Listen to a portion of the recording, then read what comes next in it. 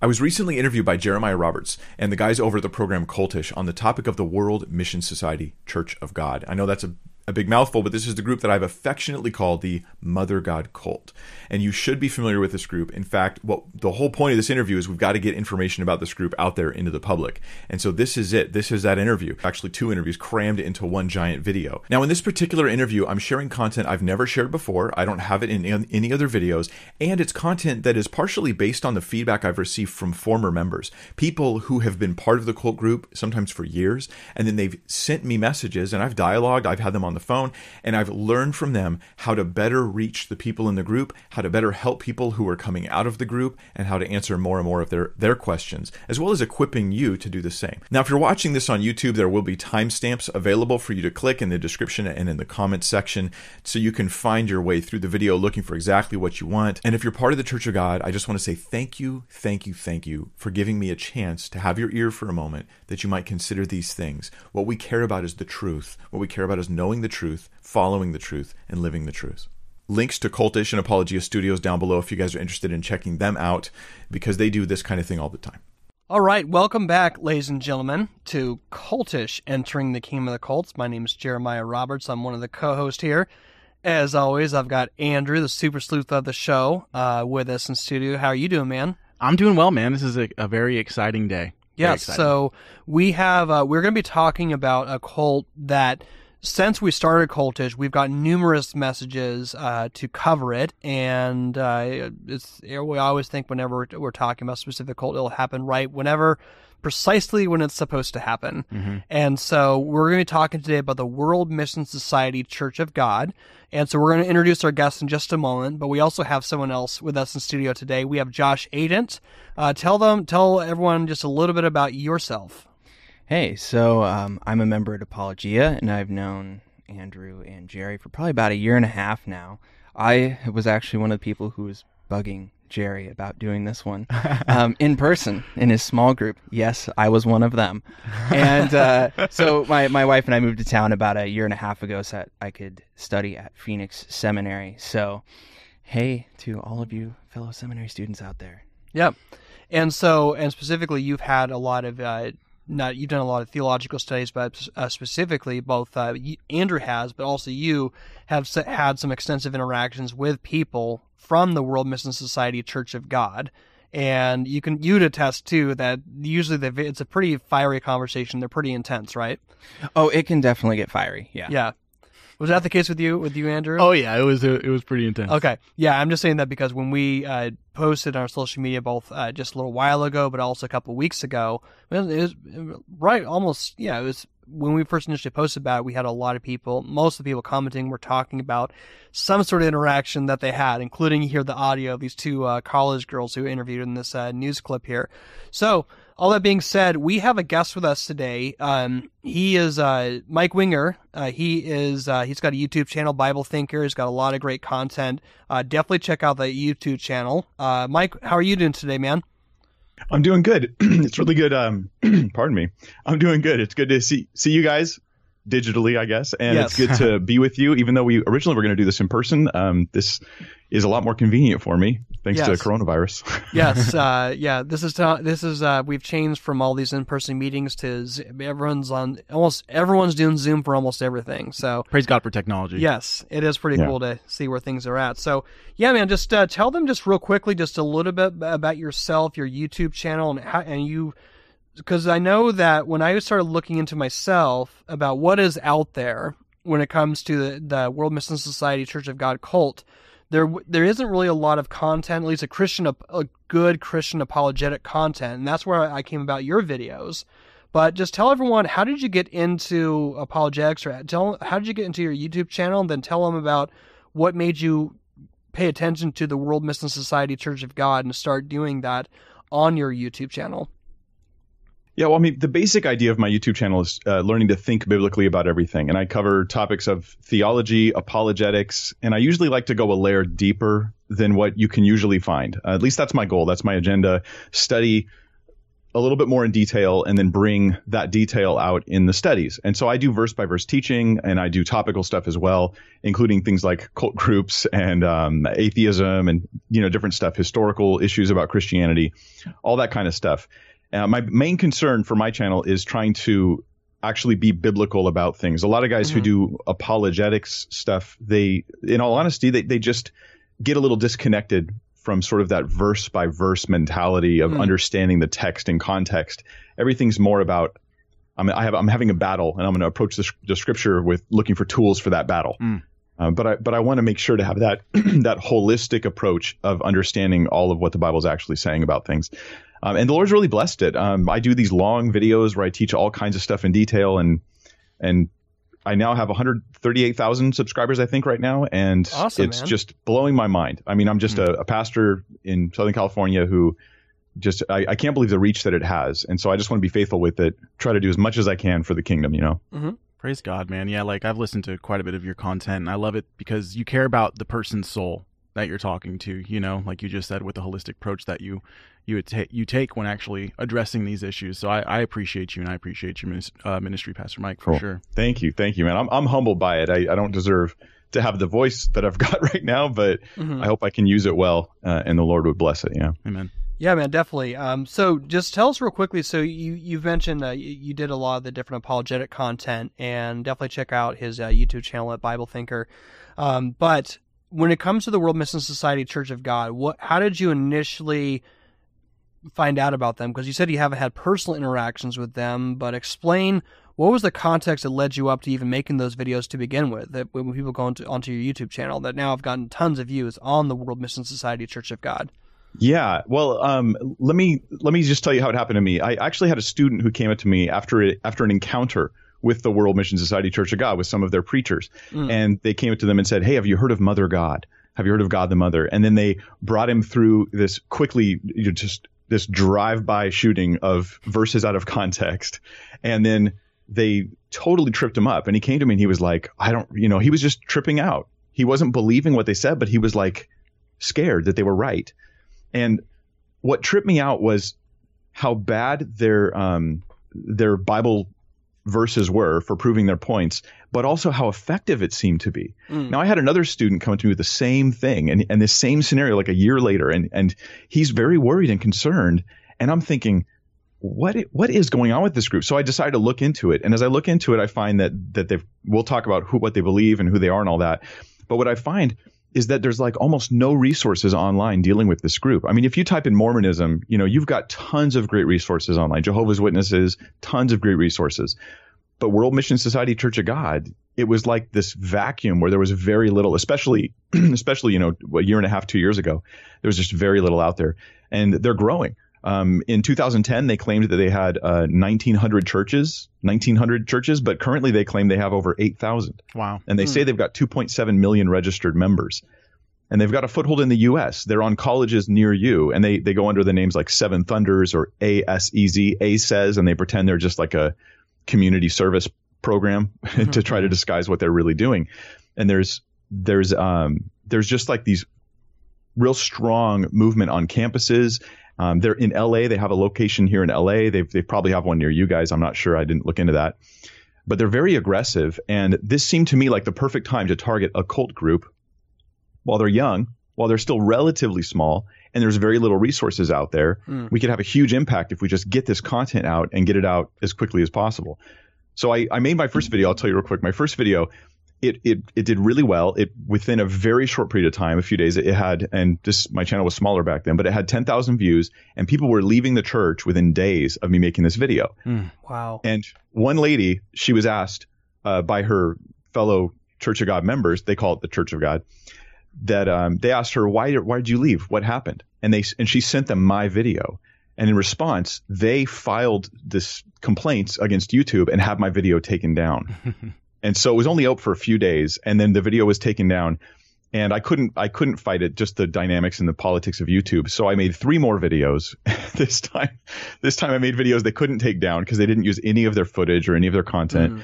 And the first one I made's got over 100,000 views, and the other ones have good views as well. And a lot of people have left the group, thank God. Yeah. through this. The feedback's been really great. Yeah, and it's interesting too that when I was doing research myself and I was kind of looking up some of their sermons, and anything that was theirs, they had in caps all over. This is ours. This is our property. Like, do not use. Yeah, so I was thinking in conjunction to the thing you said in your original video. I was like, I wonder how much influence Mike had on this. Well, they were already like that. They sue everybody, Oh, and wow. everybody knows it. And I had been warned when I first started covering them that they would come after me, and so I just try to be very careful now because I don't want that content to be taken down. You know, one of the things I really loved about your video when you put it out is the awesome pictures that you put on there, Mike, like the squirrel. That made me laugh so much. Yeah, that was my tongue in cheek. I couldn't play footage from their video. I couldn't put up screenshots from their website. Like, I didn't want to take any chances, so I just put up like a picture of a squirrel or my cat. Yeah. And Mox in a box. That's my dorky sense of humor. Yeah, and if people are wondering like, well, what's that all about? Like, what is that? I'm like, well, go check out the videos. There's a soft plug right there, subtle for check out your content there, Bible Thinker. But it's really cool, man. I definitely agree with you as far as a cult in its infancy, because a lot of times if you look at specifically, a lot of the major cults that we're dealing with today started around the 1800s. When you look at Christian Science, Mormonism. Even in the last century, you had Scientology come to rise up, and besides from like Walter Martin, there really were not any real definitive Christian apologetics for how to answer these people. And they would, you think about what's going on right now in the world to get you as prior to, you're in California and around the LA area, and things especially are crazy in California, but really all over the world right now. But specifically, it's the times like these of uncertainty is when cults will just jump in to recruit like crazy. And that's something you also have to do. But, one of the things you mentioned about not having resources is that, or just you're having to collect the materials yourself. So one of Walter Martin's messages we played in one of our earlier series, it was like an interim episode called Walter Martin, The Baptism of Boldness. If you guys haven't checked that episode, listen to it. But one of the things that Walter Martin says is he said, I literally, for my first book, I went to do a bibliography. My bibliography didn't exist. He goes, I had to go into a whole room, like all these cultic headquarters, and literally collect the materials for myself. And so he had to go and like find everything and pull it out. Mm-hmm. So and that's something similar to you did. So just real quickly, but you did a lot of research into this. I saw a post that you did where you had just a couple of different books that were somewhat original resources. So in some ways, you kind of emulated one of my heroes of the faith, Walter Martin, with what he did. I love that. But talk about just some of the books and resources that was in that post, and we'll post this on our social media when these episodes come out, about what you kind of delve into, not only for this episode, but your original videos. Tell us about those resources you've pulled into. Well, we'll talk more about this a little bit later when we talk about information control. But the group does not let anybody outside the group have their books, and they work really hard to make sure you can't get them. Even if they do go on sale online, they will buy them up to keep you from getting them. So what I do have, though, through people who've left the group, mostly who've just given me their books, I've got 6 of their books right here, and I'm not supposed to have these. Like, I've been cursed by members of the group just for owning these books. Like, literally, they send me curses.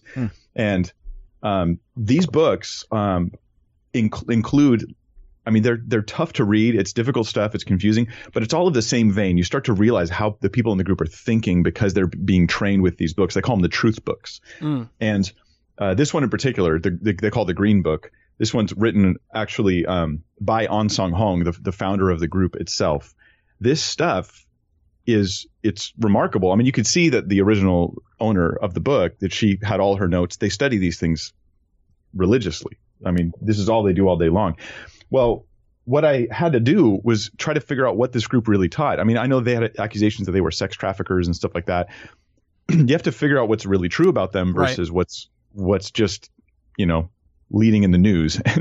And so that was part of the homework, was to make sure that when I talk about the Church of God, I speak about it in a way that the members go, yeah, that's right. That is what we believe. That is what we think. Right. Otherwise, all my efforts are in vain. I'm training people to just build a straw man. So yeah, I've worked at trying to get these books and these resources, and I want to get more. And I'm going to give my address a little bit later. If anybody has books you want to send, I'll share my address for you guys to send it to me, P.O. Box, because we really want to keep collecting these. I'm in contact with a few other people who are also working to create resources about this group. So okay. Would it be fair to say, like, as Christians, we would say the Bible is our objective standard, right? It's the Word of God. Would it be fair to say for people that are part of WMSCOG, just real quickly, like some of these books that you have, this would be some type of standard that they would derive from Ansong Hong? It's almost essentially scripture to them? Yes. Okay. Yeah, it essentially is scripture. Then the truth books, the specific ones called the truth books, are essentially scripture. Then they have sermon books that are like a step down from that, but they're still carry the authority of the current prophet of the church. And so, yeah, it's not like a pastoral commentary or something like that. It's way beyond that. Yeah. Okay. Right. So what we're curious to hear about, so a lot of people have had these encounters. Like I said, both of you guys have had, you Josh and you Andrew, you've had encounters with them, and lots of our listening audience have also had encounters with them as well too.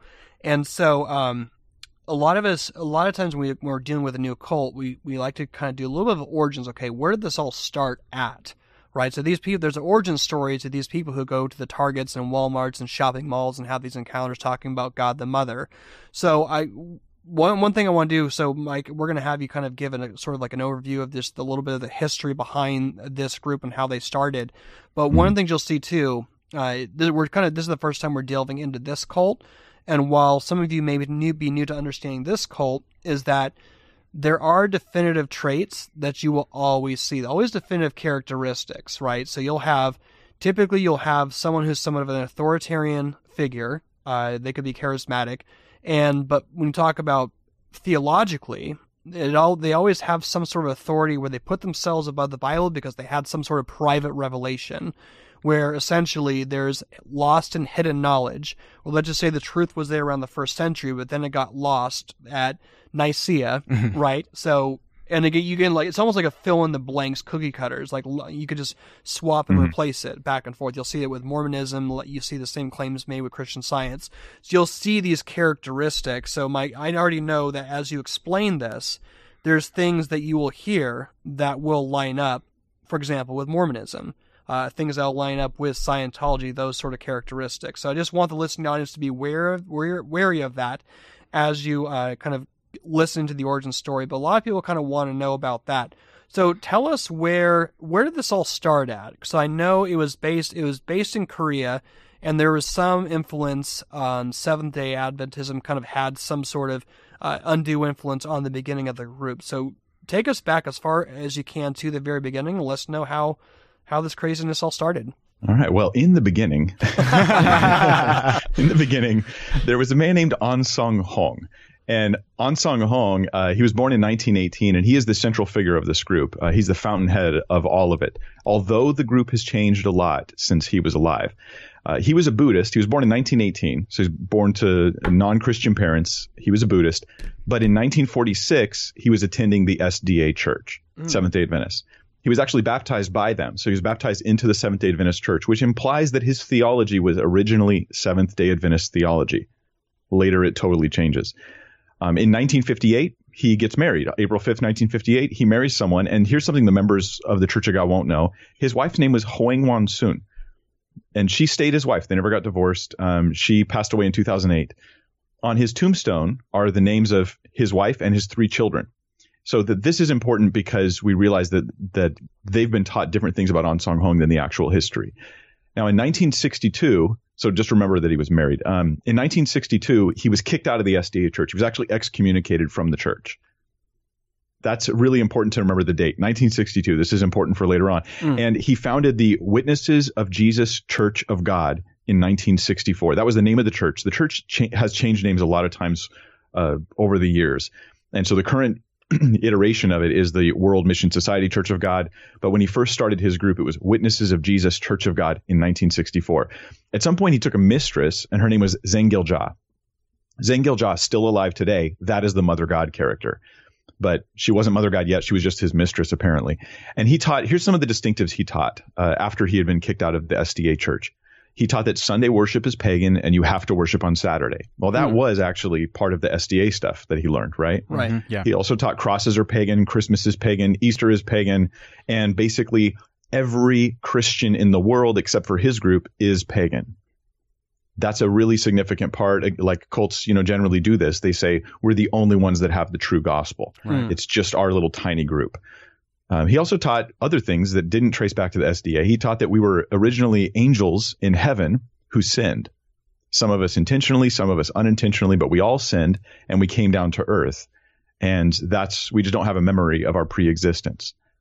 He also said he taught the Trinity, but in reality, he taught modalism. So he would call it the Trinity. He'd use the word Trinity, but then he would describe modalism, that is the Father becomes the Son who becomes the Holy Spirit. Sort of one person, one being. And he seemed to think he was Elijah. Now, this is a little unclear. As you read his original writings, he strongly implies he's Elijah and that he is the last coming of Elijah before the second coming of Christ. He really strongly implies this. It's in his writings, especially in the Green Book, but it's especially the original version of the Green Book, which we'll talk about later. And on his tombstone, even to this day, it actually says Ansong Hong, Elijah. So they even had written on his tombstone that he was Elijah. This is not, however, consistent with the current theology of the church, at least not the way they want it to be. He taught that Jesus was coming back right away, but that this coming, it would start with a secret coming, and Jesus was going to minister 37 years on earth in a secret fashion where, people wouldn't see him, they wouldn't really know about him, only like the sort of select Gnostic informed few would be aware of Jesus and his secret coming. Then the end was going to come. He also taught that he had restored Passover and that you can't be saved unless you observe Passover on the 14th day of the first month according to the sacred calendar. And he would calculate when he thought that should be, and they would do it at twilight in the evening. That's an important thing for them because if you don't do that, you're not saved. So it's a once a year special Passover ceremony that they do. He also taught, and this is not as widely known, that the end of the world was going to happen in 1988, that him and the believers with him would not die, but they would be transformed at that time. We'll talk more about that a little bit later because that's problematic for the group. However, here's what happened with Ansong Hong, and here's where everything shifted. And the whole group, it was one group split up into like three groups, actually, two that we'll talk about. He died in 1985 unexpectedly. On February 24th, he had a heart attack. Then he had a stroke, and then he died the next day, February 25th. And this was a total shocker that he didn't have health problems, that they didn't expect this to happen ahead of time. What happened in the wake of his death is there was this fighting for control of the cult. And it split into two groups. And we do want to know about these two groups to understand the modern group today. One group is the NCPCOG. That stands for New Covenant Passover Church of God. That's where his wife and his three kids all went to be part of that group. And they claim to this day, even on their websites, they claim that they are the original, have the original teachings of Ansong Hong, and they publish it and they make it all available for free online, but it's mostly in Korean. Then the other group split off called the World Mission Society Church of God. That's the group that's been growing. That's the group that's evangelizing on campuses. This is the group that we're very concerned about today. And this is led by a man named Ju Chil Kim, who is their current prophet. And then you have Zheng Geljia, which was his mistress in real life. Now they're claiming that she is God the Mother and that you have to believe in her and worship her in order to be saved. So let me give you a really brief overview, if I can, of the new group that we're concerned about today, the World Mission Society Church of God. They now teach that Ansong Hong is the second coming of Christ, not just Elijah. He's Jesus come back. Now, they will say he's also Elijah. But I think that's a relic, like a vestige of the fact that they're taking his teachings and evolving them into something that he wasn't originally teaching. So now he's actually Christ. He's second coming Christ. They also teach he's the Father and the Holy Spirit because they have the whole modalism thing going on. They teach that he restored Passover, which is required for salvation. They add on to that you have to tithe, you have to go to church a lot, you have to have the 7 feasts, and you have to preach a lot. And you have to do a whole bunch of those things in order to be saved. You have to, like, for instance, you have to be in the building of the physical church. They call the Zion, the local church. You have to be in that building on the Sabbath, or else you could just be killed by going outside. It's pretty extreme stuff. Mike, can I ask you something? Let me ask you something that just kind of caught my attention. So we've had episodes too on the UPCI, or a lot of times they're known as Oneness Apostolic Pentecostals, and so they're modalistic too in their views of the Trinity, and they reject that. So there's actually a really famous debate online. If you look it up, it's Walter Martin and Calvin Beisner debating two guys from the UPCI, and so they're debating the doctrine of the Trinity versus modalism. And with them is that they're making the same theological assumptions, that the Father is the Son, and basically that they will go into like God the Father will go into a closet, put on a mask, become the Son, and then become the Holy Spirit, so forth and so on. It's similar, but what makes it unique though is that they have a modalistic view, but they're tying it into their modern leader. So it's not so with someone who's oneness apostolic, they're looking in past and they're reinterpreting the incarnation, like who Jesus was, what was his nature. He wasn't really fully God or fully man. He's the Father who became the Son. They're sort of dealing with it in the past via the testimony of the Gospels and the testimony of Scripture. But with here, and you can elaborate on this, Mike, it seems to be they're making those modalistic assumptions, but they're doing it with their current leader, at least at that time, or currently. Does that make sense? What I'm saying is that is that what they're doing? Yeah, I mean, I guess the way that I categorize it in my head is I think of it as two just unrelated heresies that have been combined. Yeah. One heresy is the modalism. The other heresy is that this guy, Ansong Hong, is actually Jesus' secret second coming. And so the modalism causes them to say that they even call him Father Ansong Hong, and they'll pray to him and pray in his name and baptize in his name. And it gets really muddy because they also say, I mean, it's very confusing. They'll say that, there's the age of the Father, that's the Old Testament, the age of the Son, this is their theology, not mine. that is the New Testament time period. And then there's the age of the Holy Spirit, which we know we're looking at Pentecost, right? But they say this age of the Holy Spirit is when Ansong Hong comes. Mm-hmm. Yet he's Jesus' second coming, yet he's the Holy Spirit, yet they call him Father. So it's just that it's all fuzzy and confused. Yeah. Right. Josh, did you have a question? Yeah, I did. 'Cause if I remember correctly, listening to some of your videos, Mike, it seemed like there was kind of a delineation made between Christ and Jesus in the World Mission Society Church of God. Is that correct? Yeah. Well, the only real difference between Jesus and Christ is that I think that they say that Jesus is his name in his second coming, but Ansong Hong is his name. I'm sorry, in his first coming, but Ansong Hong is his name in his second coming. So they're both Christ and they're the same Christ, but there's two different names here. And Ansong Hong is seen as the name of the Holy Spirit because it's the age of the Holy Spirit. I know this sounds muddled, but it is muddled. It's a theology that developed sort of haphazardly over time. And so, Jesus is the name of the Son. Ansong Hong is the name of the Holy Spirit, which is the second coming Christ. Right. So good luck with that. Yeah, I mean, and I think this is one of the things that kind of interests me, specifically talking about the theology of Jesus, right? At this point, what do they do, with a verse like in Colossians 2:9? And if you want to talk about this later, let's just talk about it later. Which says that in him, in Christ Jesus, which is specifically said in Colossians 2:6, the fullness of deity dwells bodily. So what do they do with that when Jesus wasn't on earth and then now he inhabits a body again? Yeah. I asked about that. I tried to press a former member who'd been a member for years and years and years, and I asked him, what about the body of Jesus? Like, Jesus comes back in a new body, a different body as Christ Ansong Hong in their theology. Mm-hmm. What happened to Jesus' original body? And then now here's where you have to understand the power of ad hoc improvisational theology. I just make something up on the spot to rescue my bad theology. It doesn't arise from the scripture. It doesn't arise from good theology. It's just made up. So the ad hoc quick reaction is, oh, well, God's omnipresent. So maybe he's got two bodies. Yeah. Yeah, and what you'll see too is a lot of times this is definitive cults too when they're trained and taught how to argue their points, whether it be Mormonism, Jehovah's Witnesses, or World Mission Society Church of God members, is that you're not taught to do chapter by chapter, verse by verse, and exegete out from the biblical text to understand what does the Bible actually say about this. So when I went to high school, Mike, it was here in Arizona where I live, and the school is 98% Mormon. So all of my friends, they would go across the street to their seminary training, and they would have what are called scripture mastery cards.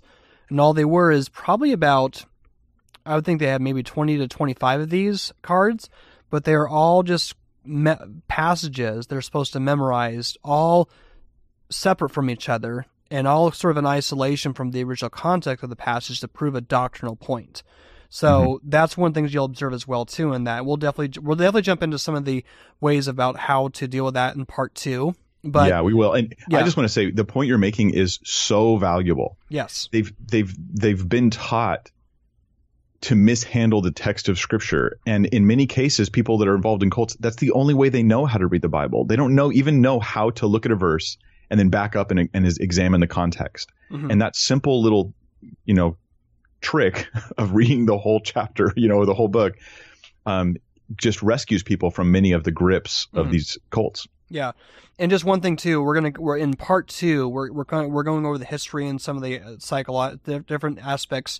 Well, theologically, that would define the World Mission Society as a cult. Then we're going to go into some of the Stephen Hassan's BITE model, which is he's the author, Combating Cult Mind Control. He's a well-known cult expert. We'll talk about that as well too.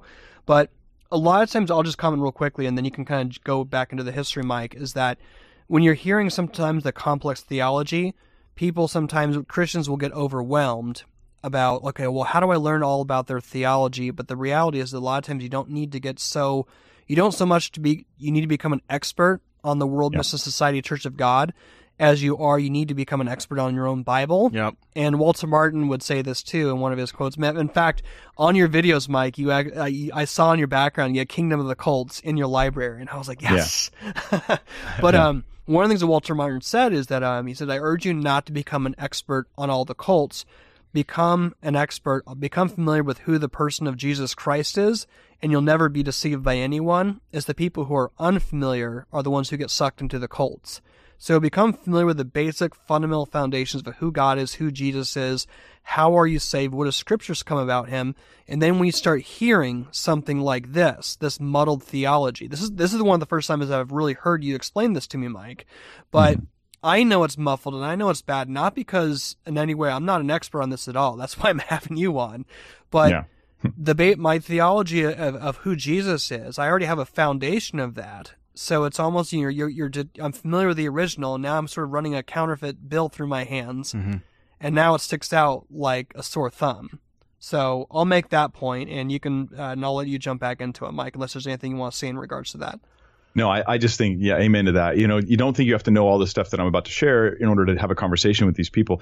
The knowledge does help. It increases our ability to communicate. It also helps us understand where they're coming from, which is really great for reaching out to them. But okay, where I was at in my kind of review of my brief overview of the current teachings of the Church of God is, let's see, Zheng-Gil-Ja. So Mother God. There is a God the Mother now. This was not something that An Sung Hong taught. He did not teach it. He didn't think it. He actually taught against it. We'll get into that a little bit later. And it's now taught. Ju Chil Kim, in his book, God the Father and God the Mother, which I do have here, that particular book, he says this on page 185, without mother, there is no eternal life. Without mother, there is no truth. Those who do not believe in mother can't receive the promise of eternal life and the kingdom of heaven. And let me add more weight to this. On one of their hymns that they sing, they have like official church hymns and songs. And in their new song book, it's hymn number 145. It's called He Has Saved Me. But when you read the text, it's not what you think it is, right? It's the text of the song says this: even by the name of Jehovah, by the name of Jesus, oh, I could not be saved. Then it goes on to say this: An Sung Hong, He has saved me. And New Jerusalem, Mother of Love, she has saved me. Wow. So this stuff is pretty trippy. Now, what they had to do is they've actually had, and we'll talk more about this later if we have time. Yeah. They had to actually change An Sung Hong's teachings. So the World Mission Society Church of God has to very carefully control which of his teachings they see. They take books, they edit them, they change them in order to support their Mother God theology that he didn't have originally. He wasn't interested in the Mother God thing. He just was focused on the supposed sudden return of Christ that he was talking about. Now, there's actually a handwritten explanation of how An Sung Hong, from An Sung Hong's own handwriting, that's on a website I'll give you guys a link for, and you can maybe share it in your notes. But it's in Korean. But I have had it translated. I got a translator to translate this for me. And he translated in the name of the Holy Father, the Holy Son, Jesus Christ, and the Holy Spirit. He baptized in that name. They baptize in the name of An Sung Hong now. Mm-hmm. And you have to be baptized in his name. Yet An Sung Hong baptized in the name of the Father, the Son, and the Holy Spirit. So this is a pretty significant difference. Yeah. So there's like a brief overview of it. Yeah, it's funny you mentioned that as far as the being baptized in the name of Ansang Hong, and this is part of the behavior control as far as thought indoctrination. You and we'll get into that. In fact, I'm jumping ahead here, but just jump back. It's kind of interesting though, and you mentioned that almost in that hymn, you almost see where we're kind of jumping into almost in that hymn, a characteristic a cult has where they sort of say one thing, but it's until later on till they introduce you to the deeper doctrines. So it's just kind of interesting that they said it was, what was the title of that hymn you said? He has saved me. He has saved me. But then it ends up a couple of verses or stanzas into it where it sort of mentions that it's really God the Mother or she saved me. Mm-hmm. So it's very, very telling part and parcel. So that's the basic foundation. So we're looking at the theology. I'll let you jump in here, Andrew. We're talking about, the World Mission Society Church of God would fall under a cult, just because if you look at the terms as far as it being counterfeit Christianity, it borrows from Christian terminology. It pays lip service to the basic fundamental Orthodox Christianity, but it denies its fundamental tenets. So it's when you say, and this is an example of any cultist. You mentioned God, Jesus, salvation. You say any of those words, there's a language barrier, and that's one of the things that Walter Martin always talked about, scaling that language barrier. Mm-hmm. And we'll definitely jump into that more as we go on. Andrew, what did you want to say here? Yeah, Pastor Mike, I was wondering if you could talk about this real quick, because you briefly had discussed God the Mother, and like there's a developing of this idea, right? Like this isn't the first time that this was heard about. Like On wrote a book himself, right, refuting the idea of Mother God in 1980. But this is one of the books that is actually taken out of circulation.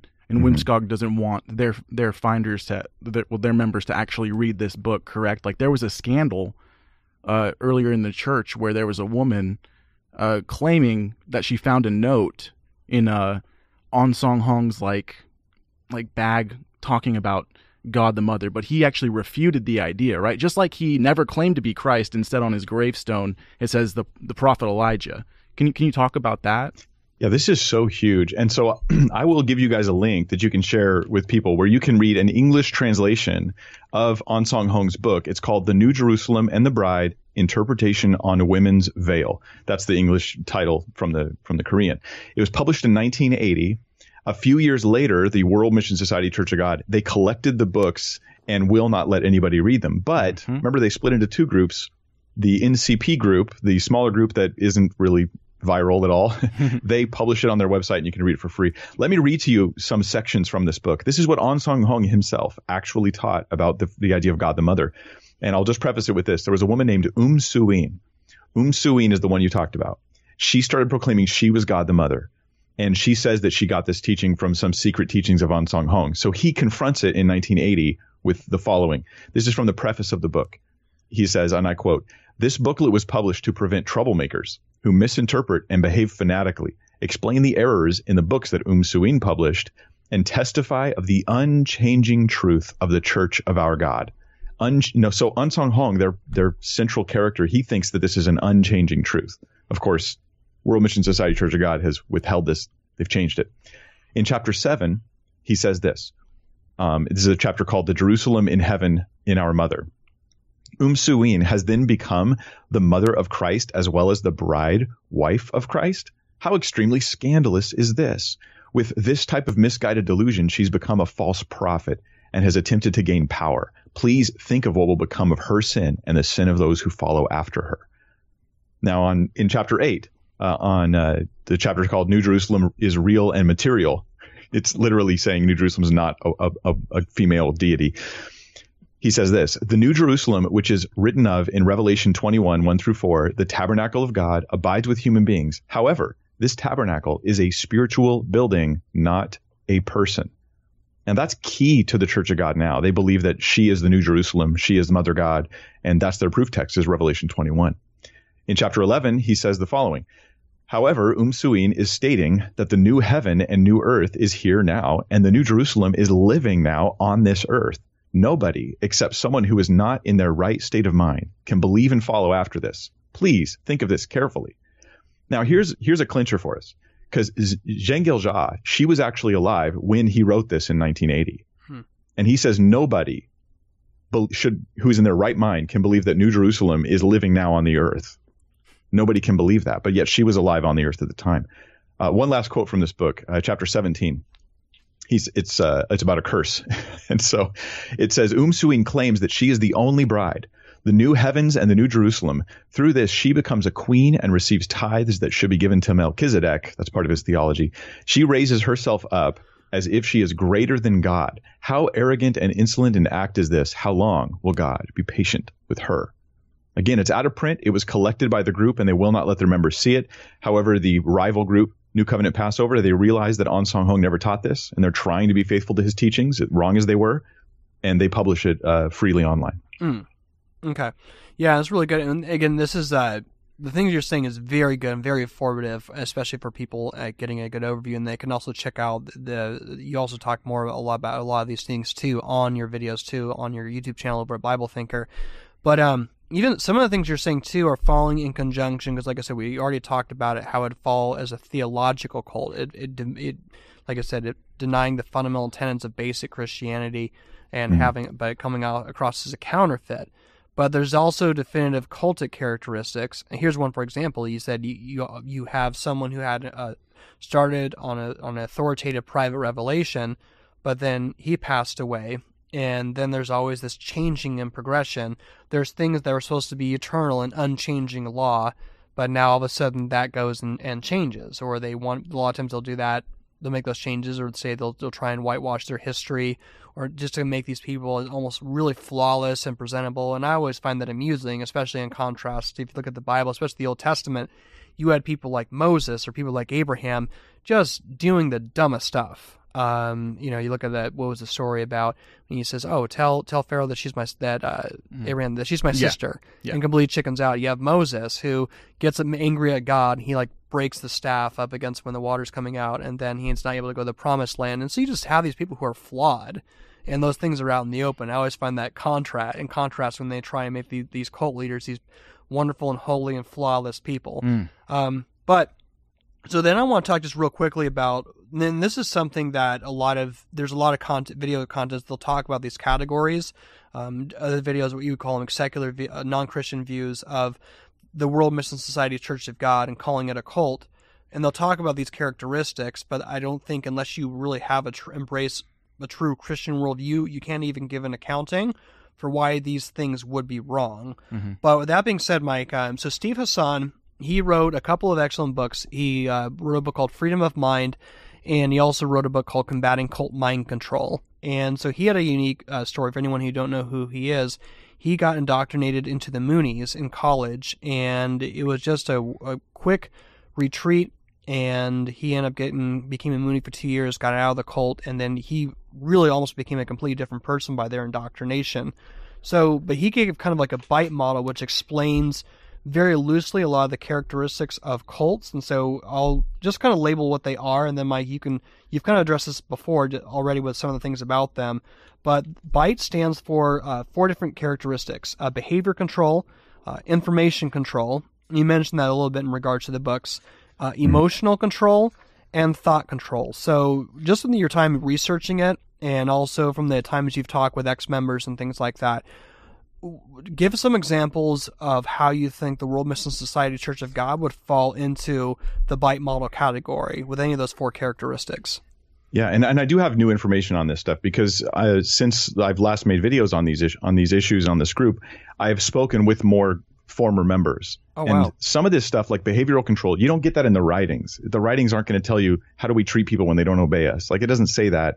And so you have to talk to people to find this stuff out. So here are some areas where they have behavioral control. For one, it's time. The amount of time that you have to be spending at Zion, they call it the Zion, whatever their local church gathering is pretty extensive. So on Saturday, the Sabbath, you must gather, or you're going to hell if you don't attend. Okay, this is a big deal. And you are there from, say, 10 a.m. to 9 p.m. perhaps if you're not a leader. But if you're one who has blessings or responsibilities, you might be there from like 7:30 a.m. till midnight. I mean, and this is a big deal that you stay in the physical building during this time. If one former member told a story how they were chopping onions and the smell was making them cry. So her and her friend left the building and stood right outside the front door. And the deaconess who was chopping the onions, she went to the edge of the door and pleaded with them, come inside, you're in danger, come inside. Wow. Right? That's a not a good environment to be in. It's real fear. On Sundays, you think Sundays must be a day off. No, Sunday you're there from like 9 a.m. to 9 p.m. as well, all day. You have third day service. You have Tuesdays at the Zion. You're supposed to be there every Tuesday as well. You're preaching 3 to 4 days a week. That's where you go out and you meet at the church, and you go out and you preach and you get your training. You're supposed to study every day the different texts in the truth books and the preaching skills that you're supposed to develop, like what verses to use, that kind of thing. One evening a week is the Elohist Academy at Zion, where you're getting that kind of training. Basically every day of the week, you're supposed to go to the church after work, go preach, and then go back to church. That's the regular week. You're supposed to study every day for a couple hours, 1 or 2 hours. And during feast weeks, because they say they observe the 7 feasts, but they don't do anything biblical on those days for the most part. They just go to the church. But they have to be there during those feast days, feast weeks, at 5 a.m. and at 8 p.m. Those are 2 appointed times they have to show up at their Zion. There's more though. That's just time. There's arranged marriages in the church. I know this sounds weird, but there really are arranging marriages a lot in the church. It's like a really highly reported phenomenon. And you're not like, you can't force someone to get married, like not actually, right? But you can give them social consequences if they turn down your arranged marriage. And that's a really bad thing. When you spend every day, every waking moment, you're not, at work, but pretty much in this group and part of this group and at this Zion location. The worst, and let me give you a quote from a former member. She said, "The worst position to be in the church of God is when nobody rebukes you and they just leave you alone." This is devastating to a member. They've wrapped their whole life around the group, and they're put in a place where they spend like 14 hours sitting alone at the Zion because nobody will talk to them. Wow. Because they're giving them potentially this type of discipline. For money manipulation, you're supposed to tithe 10% as a starting point on everything. And this is on income and gifts. So here's a quote from a former member. She said, "If my parents bought me a car, I would be expected to find out the value they paid for that car and to give 10% of that to the church." Now, this tithing is enforced. If you miss 2 weeks in a row, they will know, because every other week you have to tithe at least every other week. Otherwise, you are no longer in good standing spiritually. You have to tithe for 3 months in order to join classes that will allow you to learn how to preach. You have to tithe for a year in order to meet God the Mother if you want to go to Korea and meet the 76, 77-year-old woman, Zeng Gilja. Although they never use her name. Most members don't hear her name. You have to tithe in most of the fellowships. You have to tithe for 6 months in order to get the Green Book. That's right. 6 months of tithing just to buy the Green Book. So that's part of the control. But there's more. I'm giving you a lot, but there's more. It's widely reported that the church group encourages abortions. And here's a quote from a church member she says, "This is what we say to each other." They say, "We are living in the last days. You should be focused on the gospel work, not on a child." That it's actually selfish of you to bring a child because they think the end is coming imminently. They've predicted it multiple times over the years. They think it's coming at any point. There's actually a woman right now who's suing the church, Michelle Rodriguez. She's currently suing the church for coercing her to get an abortion. And that lawsuit is in court right now, or so I've been told. So that's just the behavioral control. That's just the B of your bite model that's going on there. It's pretty extreme. Yeah, and then you mentioned too, obviously information control, as you said before, just with them not allowing their members to, or buying up the books, for example, if they go for sale. Let's do like almost like you said, you're in California. They do the gun buyback programs, right? And so trying to take whenever to counteract the violence going on. That's an example when you have like how liberal governors will deal with just how they view their policy, but then they're trying to do that with their own materials, trying to get that back, not having people be able to see, which, you should have, like with Christians, you should have your apologetic material out there, like critique it, like let us know, let's do it. It's such a contrast too. Yeah. As far as it goes. Andrew, what did you want to say real quickly? Yeah, I was going to say it makes sense too with how rigid their curriculum is, right? How much they have to do things over and over again. It makes sense that they push abortion, right? Because children will take up your time. Yeah. They don't want their members to not be focused mainly on them, and that's what worries me too. Like, it's, do you have peace with God? Like, Jesus gives us freedom, right? To be free of such a rigid requirement because he's God himself who fulfilled all of these things for us. So if like you're in the WMSCOG right now and you're listening to this, like there's freedom. You can be free from this. Test your prophet to what the scriptures say, and there's so much better out there for you, and God loves you so much more than that. And that's just one thing I'd like to say. Like, there's peace with God. Yeah, definitely. Josh, did you have any thoughts so far, just in regards to just like the behavior control or information control that he was talking about? Just like anything on your mind as far as that goes? Oh, I mean, I've got some thoughts as far as questions that we can probably address later as we dive into things a bit more theologically. Right. But one of the things that seems interesting to me is, you know, I was talking to Andrew a bit briefly before this, and they've had previous end times prophecies before, correct? Mm-hmm. Yeah, they have. Yeah, 1988, 1998, 2012. Those are the ones that I'm familiar with. I mean, and maybe this is just, this could be a conclusion that's not necessarily correct, but I mean, could it be that that's part of the reason why they're so heavy on evangelism in a sense? Because if they can't propagate their religion amongst their children because they're not having any, they must have new members in order to actually grow their church from people who are already alive. Makes sense to me. I mean, to me, it's in a sense like certain. Yeah.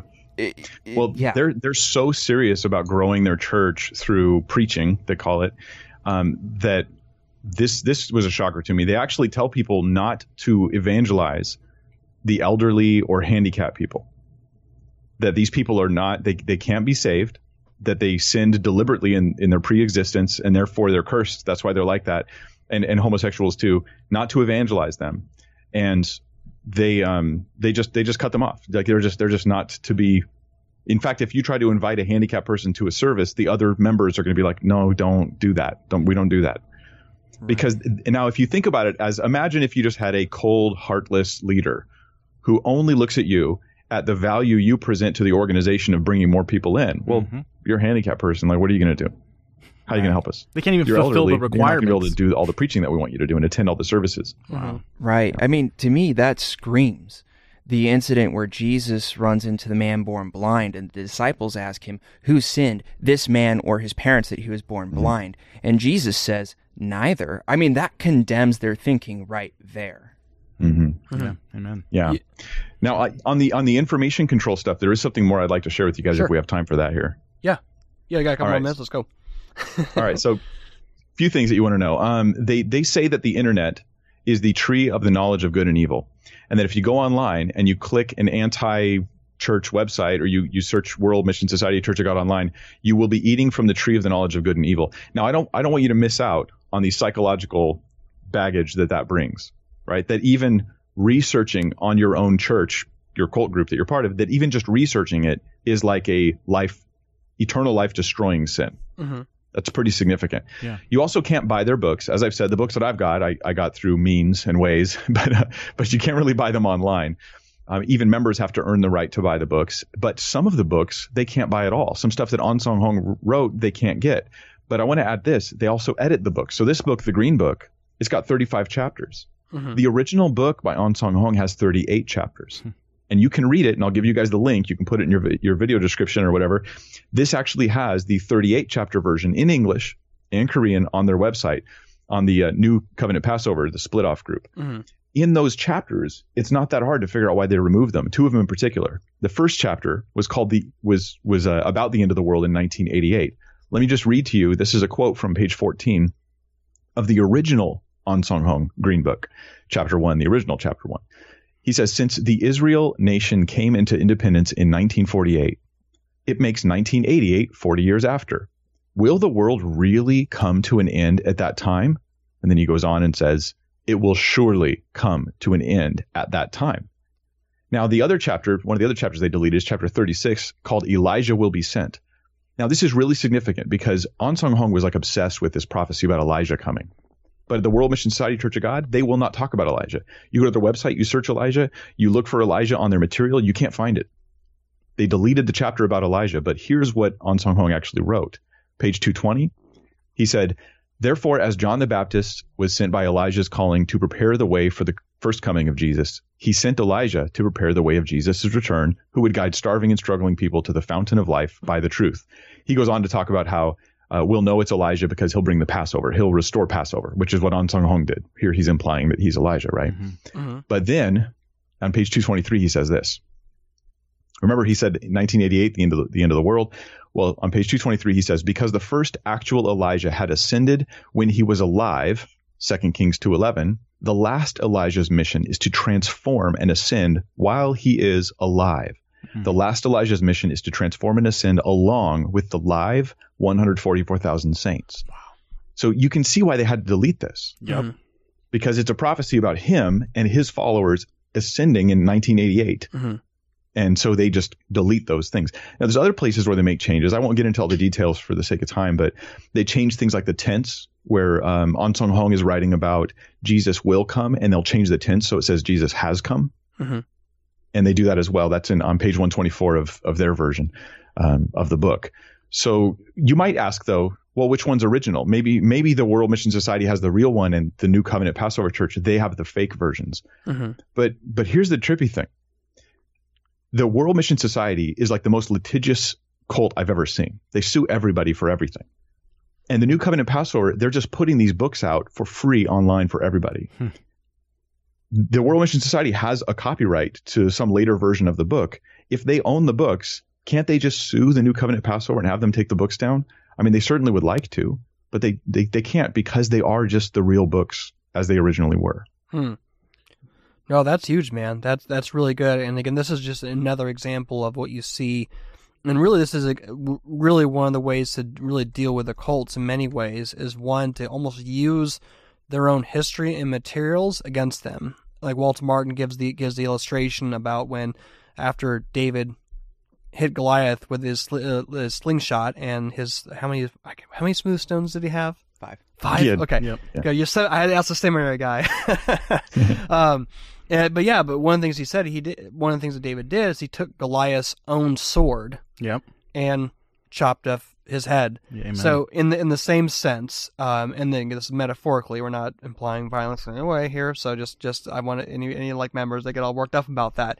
But it's like you're using their own materials against them. In your sense, in a very metaphorical sense, you're allowing them to fall on their own sword because that doesn't hold up to they're claiming the authority of An Sung Hong, for example. But again, when you start delving into the theology, their current assumptions contradict the previous the original materials to which they're appealing authority to. And you see that too in Mormonism. A lot of times when we'd go out to the Mormon temple, we would have photocopies of a lot of their original documents, of writings of Joseph Smith or of Brigham Young, and they would say, like, there's a book. We actually have this book called Where Does It Say That?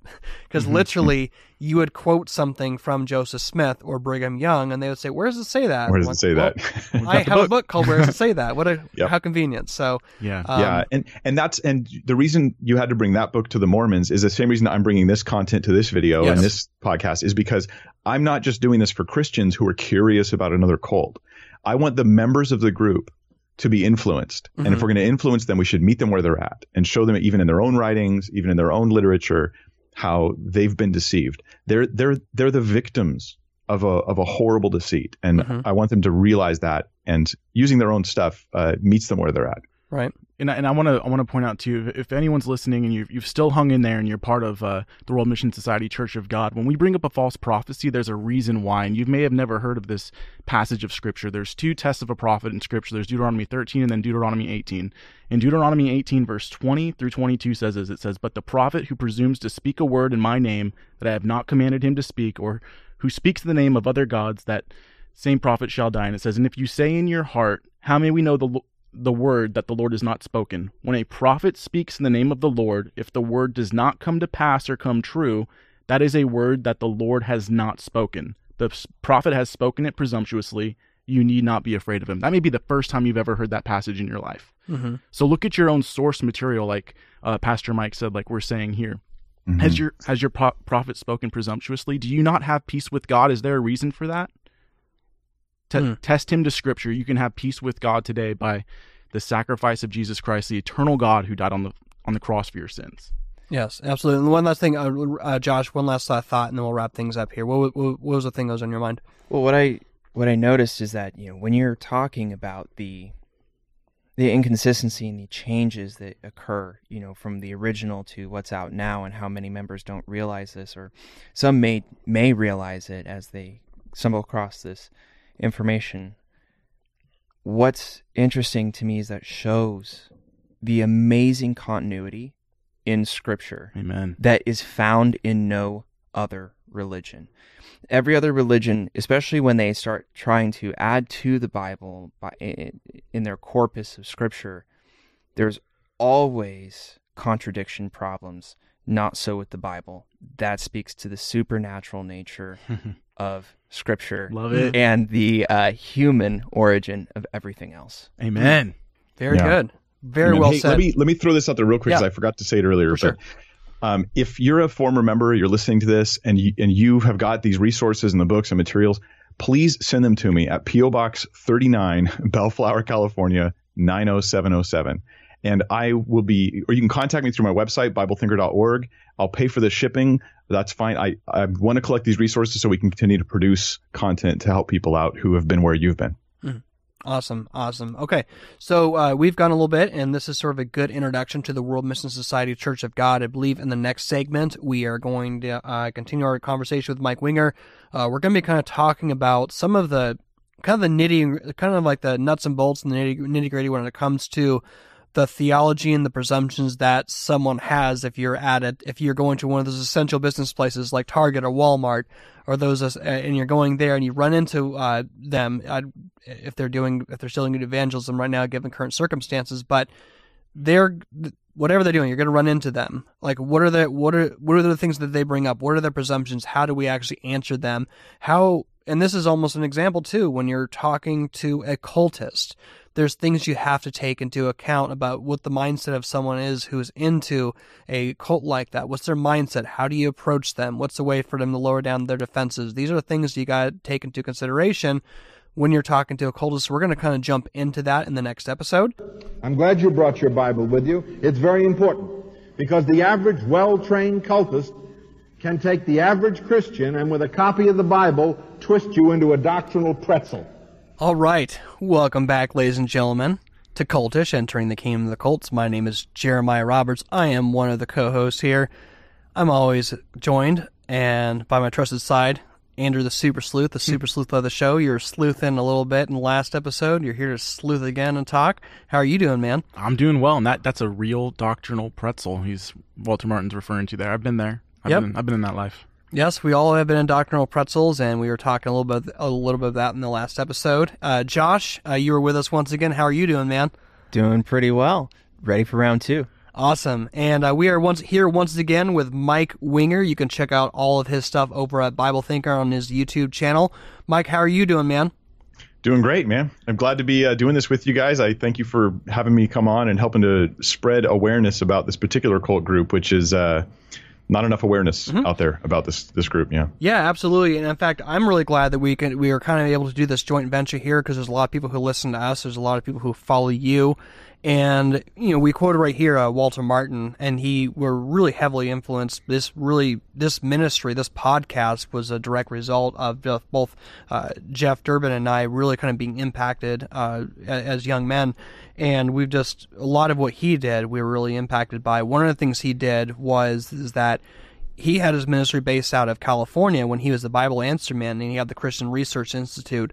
One of the things he tried to really do to really combat the cults is really reach out to fellow Christians, even while they wouldn't they would not see eye to eye on some of the in-house discussions. He wanted them unified on the essentials, because they realized that we have bigger fish to fry right now. Amen. And the bigger fish to fry in his time was the world, the kingdom of the cults. And that's why we're really glad to have you on, because I know you have the same heart as us. We want to look at a cult like the World Mission Society Church of God, which in many levels is still in its infancy, and now we have the ability to combat it. And that's what Christians need. We need to be able to join together.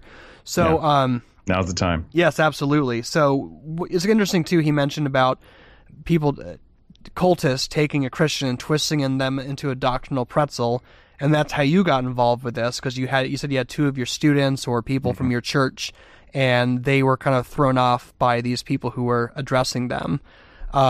And so, but here we are talking about them. So in the last episode, we wrapped up and we were talking about the BITE model, right? And so in this episode, we're kind of focusing more on engaging these members. So if you're at a mall or wherever, or an essential business, given current circumstances, whether it's a Target or a Walmart, there's a chance you might run into them again. I don't know exactly if they've made any changes with their evangelism given current circumstances. I know things have changed within the LDS Church, and even you don't really see too many Jehovah's Witnesses in their booths or anything. They're not necessarily going door to door anymore, at least as of right now. But yeah, so you're talking about thought control and emotional control in regards to the membership. So can you kind of emphasize the things you want to mention regarding those two cultish characteristics of the BITE model? Yeah, and this is not only to say, like, reinforce the claim that this is actually a cult group. This is also to create, I think, soft hearts on our part. Absolutely. That when we see members, our hearts break for them and we care for them, and we don't see them as someone to combat, but as someone to rescue. And that should be our heart and attitude towards them. And when it comes to like emotional control, the members of the World Mission Society Church of God are told that they are basically in great and immediate danger at any time that they step out of line with what the church wants them to do, whether this is regular attendance or giving, financially. Being part of their group is hugely important, and you're in great and immediate danger if you don't. There isn't any like security in the salvation that they preach. And on top of this, you have to believe in like their secret knowledge and their secret revelations of from God. But in part of their thought control or their information control, they keep back large amounts of their teachings from new members. So in fact, new members, if you meet them, they will give you a slew of verses to turn you into a doctrinal pretzel, and they will immediately invite you to come to their church, where they will put you through hours of lessons.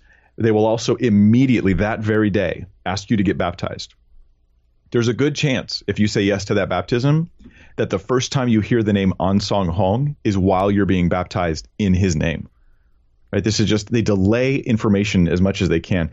Now, one of the effects of this is that you have a dependency on the group, not just on the doctrines, because there's things you don't know that are secret information the group has. So you need the group. You need constant access to them because they have to feed you this stuff piecemeal.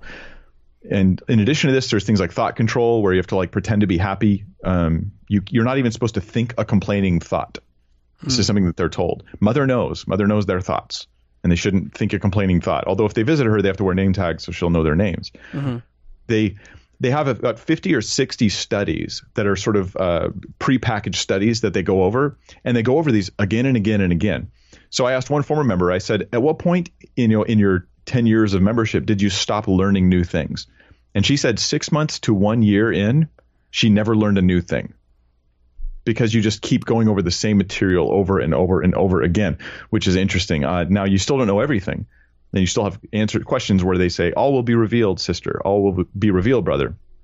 But their interpretations are off the wall, so it's impossible to predict how they're going to interpret a verse of Scripture. Mm-hmm. So you can't just go to the Bible and study it. That's not really helpful. You need the group to tell you what to do with the different verses.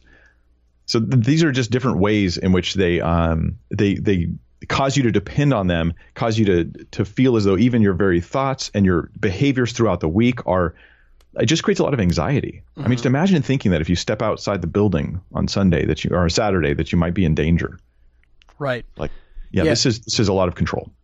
Definitely. And in fact, you mentioned that you have to be happy all the time. You can never really act like as if anything is wrong.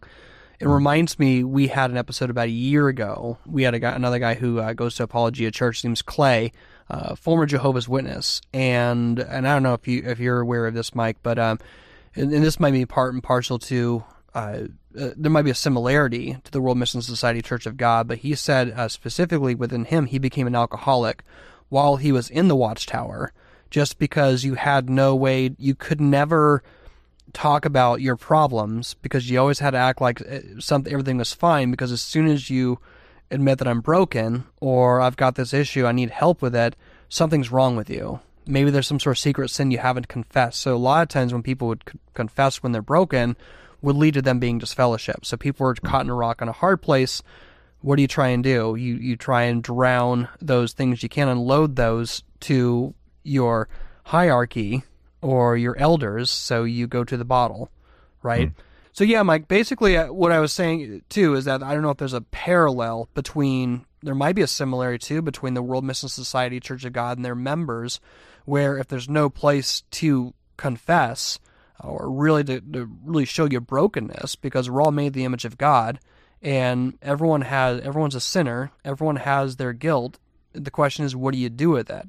But if you're not in an environment where you can really truly have a mediator where you can confess your sins to, that you have to do something with that. With your time with like talking to former members, was there any instances where they're kind of caught in that environment? Like I said, with our interview with Clay, he became an alcoholic, and maybe that was different for with former members that you talked with in that regard. Was there any similarity with the people that you talk with? Well, the ones that I talked with, the impression I have is that their struggles, their doubts, all that is all entirely private, and you don't talk about those things. If you do ask questions, they're very quickly answered with, hey, all will be revealed, sister. We'll find out when we're in heaven, or if you're going through a hard time. What happens in this very works-based system is that you just start getting treated like a second-class citizen, and you can actually be someone who loses their blessings. They call them blessings when they give you a job to do for the local church. It's called a blessing. And you can lose those blessings if you show yourself to be one of these problematic people, problem-ridden people. And so then you can attend stuff, but nobody will invest time in you. Nobody will actually really, you're a second-class citizen. Yeah. And so there's a lot of motivation to just bottle up and hide anything that might be wrong and not actually seek help because it goes ugly. Yeah. It's very, very true. In fact, so one of the things I want to mention too when it comes to talking with a cultist, it's just to take into account is that, again, we're embracing this from like, what does the Bible say about us, like who we are as human beings? We're made in the image of God, so we're talking about us being the Imago Dei, but also we have to take into account what is the nature of the world in regards to the spiritual realm, right? So it's not just, there's psychological things going on for sure when it comes to the BITE model, the behavior control, the information control, thought control, emotional control, but there's a spiritual battle. In Ephesians 6, it talks about our battles not against flesh and blood, but against wars, powers, and principalities, and also talks about how, I believe it's in Corinthians, it talks about how the God of this world has blinded those from seeing the light of the gospel, the glory of Christ. So, in a sense, like I said, you're not trying to combat them, but you're trying to deal with people who have been blinded spiritually. And what we're dealing with is that while they've been trained to use the Bible in different areas and take it out of context and almost sort of weaponize it in an improper way, the Bible does say that the Word of God is like a living and active. The Word of God is like a living and active sword, and it's able to cut to the joint, even it's able to cut to the almost to the marrow bone. Go ahead. Do you have the verse in front of you? Oh no, I don't have the verse in front of me. But it cuts through the marrow to separate pretty much the soul. Really, it cuts to the soul, sharper than any two-edged sword. Yeah, the Word of God's like a sword, and it's able to see even the thoughts and the intentions of the heart. So that's what you're dealing with when you're talking to someone from this cult or anyone. You're dealing with the spiritual battles. What I was trying to say. So. I want to just jump into, unless you have any thoughts, Mike, I want to kind of jump into when you're in a conversation with them, what are the verses that they kind of bring up, and what are the arguments they make, and what are the ways that you found as far as like the good answers for that, or even even talk about the former members, because I know people who former members, sometimes when they got challenged with certain things, they kind of thought outside the box. Yeah. And let me, before we get into these specific verses, I'll just mention one thing, which is the way that they're taught to use the Bible. We mentioned this in the last episode, but the way that they're taught to use the Bible is the absolute worst kind of proof texting. And, you read a verse, and you'll even see it in their books. They'll quote like 3 or 4 verses, and then they'll just have a summary of their theology, but they're not actually even interpreting the verses. Interpretation isn't something that actually happens. It's just the use of scriptures to prove a point. Is not really looking at the context. Now, when you do this over and over and over again, this is what I've learned from talking to people, is you actually get to the point where you can't read the Bible as though you're just reading something to learn from it. You look at the Bible as though all it is a source of proof texts for already held beliefs. And so that you've got to get them out of that mode. I like to look at someone like that and ask them, what do you think the book of Galatians is about? Or what do you think the book of Hebrews is about? And when these are people who say, I know the Bible. I like to ask them, what's Hebrews about? Because frequently that's when they go, oh, I don't know, but I know Hebrews 9:28 is my proof text for this. That's all they really know.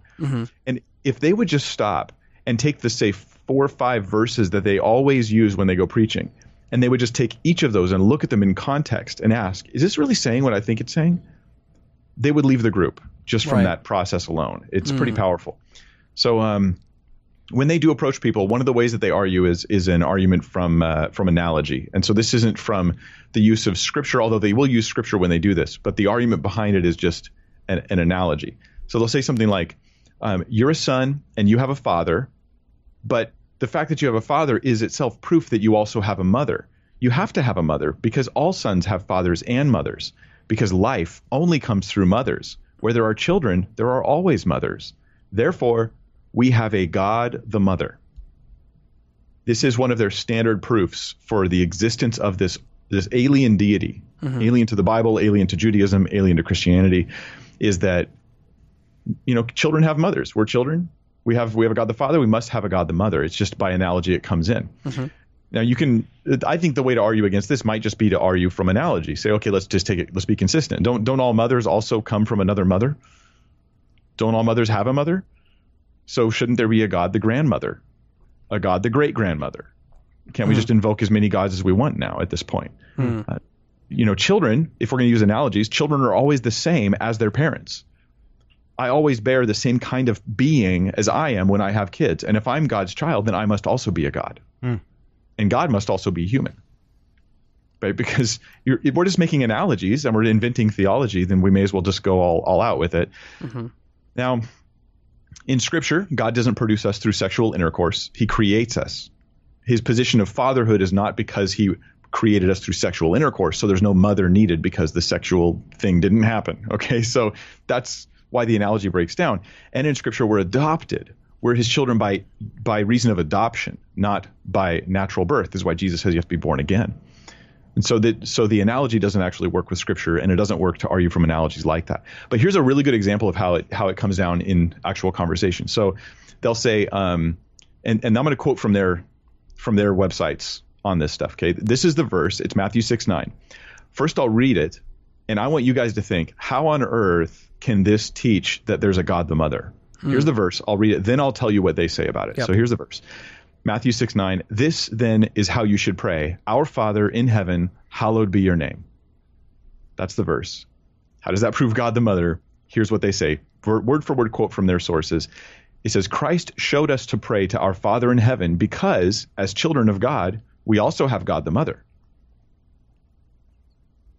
So here a verse that declares that God is our Father is being used to prove that there's a whole other deity out there called God the Mother. I think, though, that what gets you is their confidence. They say it with such conviction. Yeah. It's so obvious. Duh. It's confidence. It's like this is what popular atheists do. This is why they're popular. They have they exude confidence in their skepticisms. And that, when you actually analyze their arguments, they just utterly fall apart. But the confidence is what persuades people. And I think they do the same thing. Yeah. I can talk if you guys want about some of the other verses. Yeah, that's really good. I think, Josh, you had something you want to say real quickly. It's definitely interesting that you bring up the confidence issue, because I have heard that before from Christians, right? So whether it's folks in our small group who say, man, my atheist friend just says this with so much confidence, it makes me think, is the Bible really true? Or is it, is this guy right? I think that's fascinating, especially too, like in today's day and age, where you've got a whole culture shouting at you certain things about morality, whether it's sexuality, whether it's abortion or other things, that sometimes we can need to stop and think, am I right?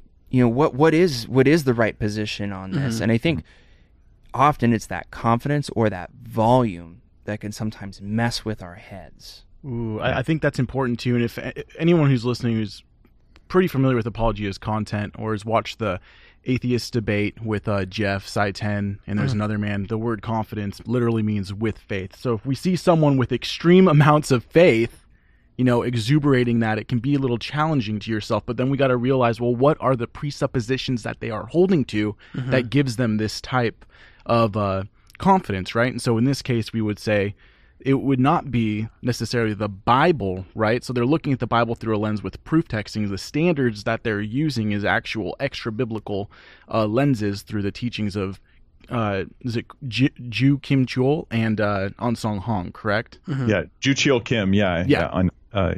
That's the current. I mean, he's really the driving force as far as the teaching goes in the church now.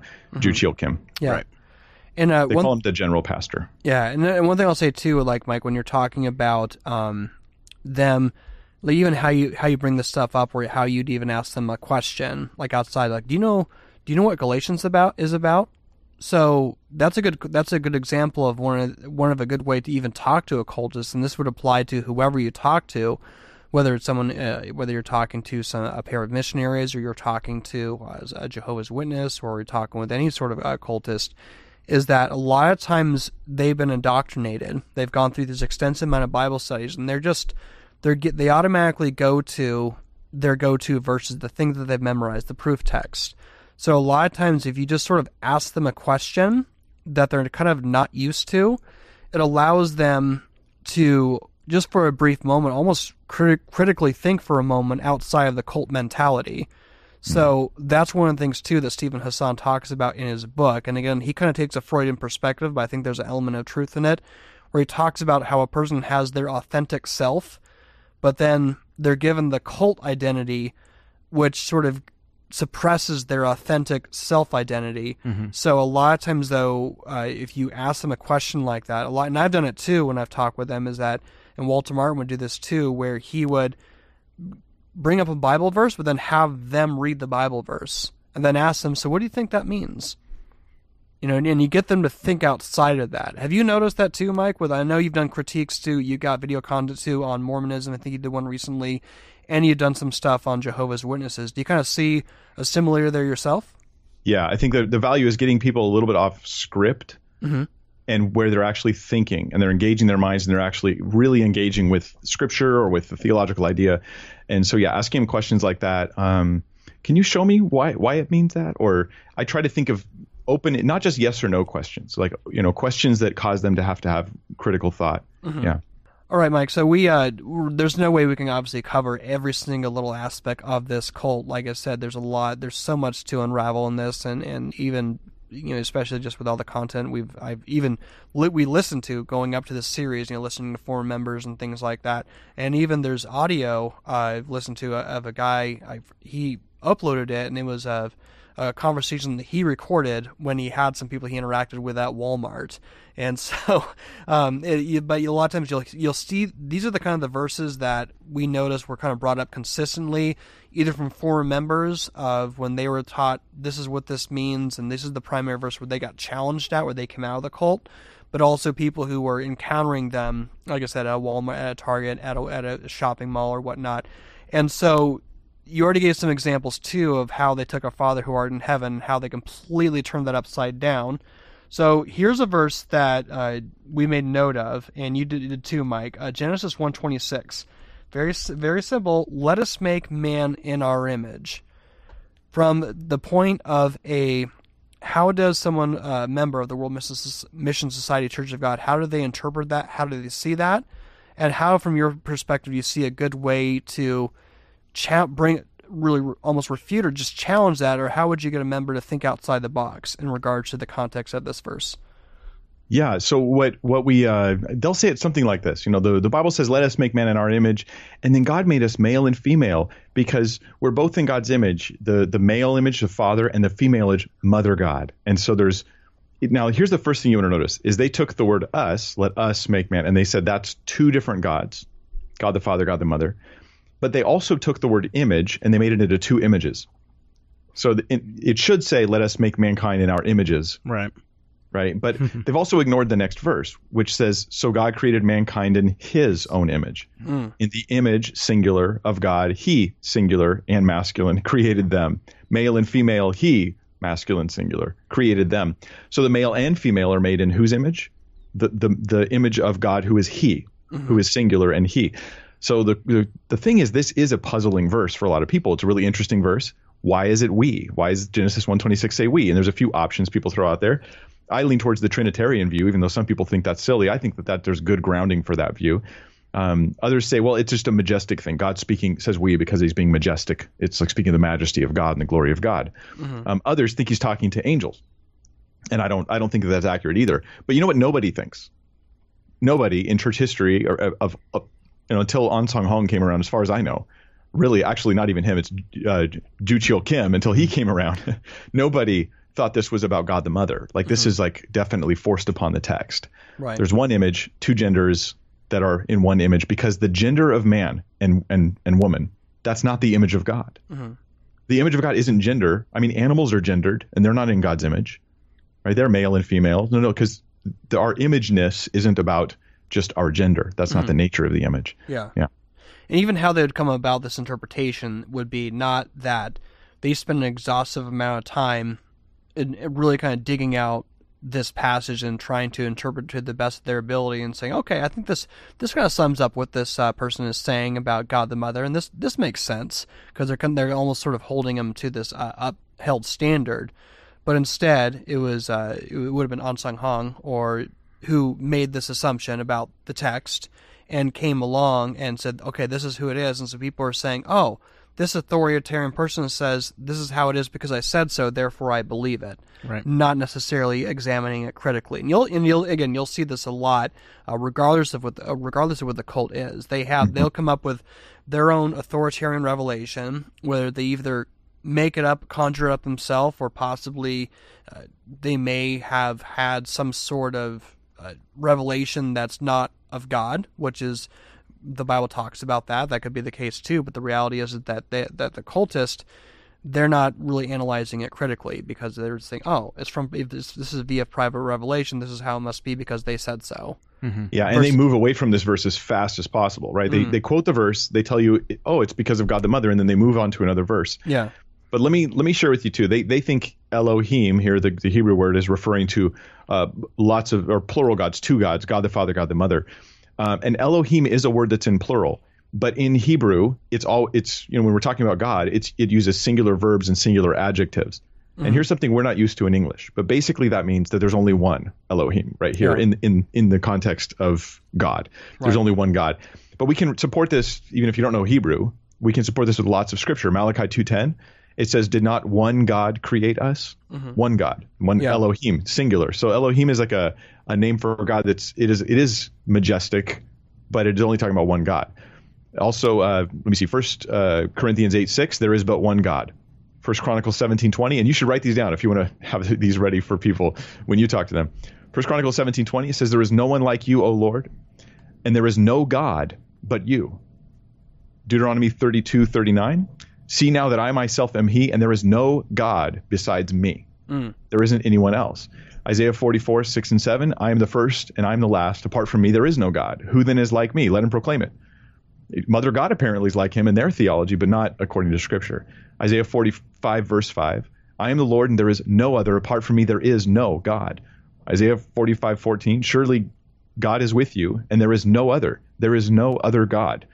Isaiah 46:9, I'm God and there is no other. I am God and there is none like me. And I can go on and on and on. We could do an hour on just this topic. So yeah. Yeah, definitely. And one thing I want to address too, in regards to these verses too, because again, we're talking about analyzing. These are the verses. This is how you respond. But jumping back into the mind of a cultist, and in this specific example, we would talk about the World Mission Society Church of God.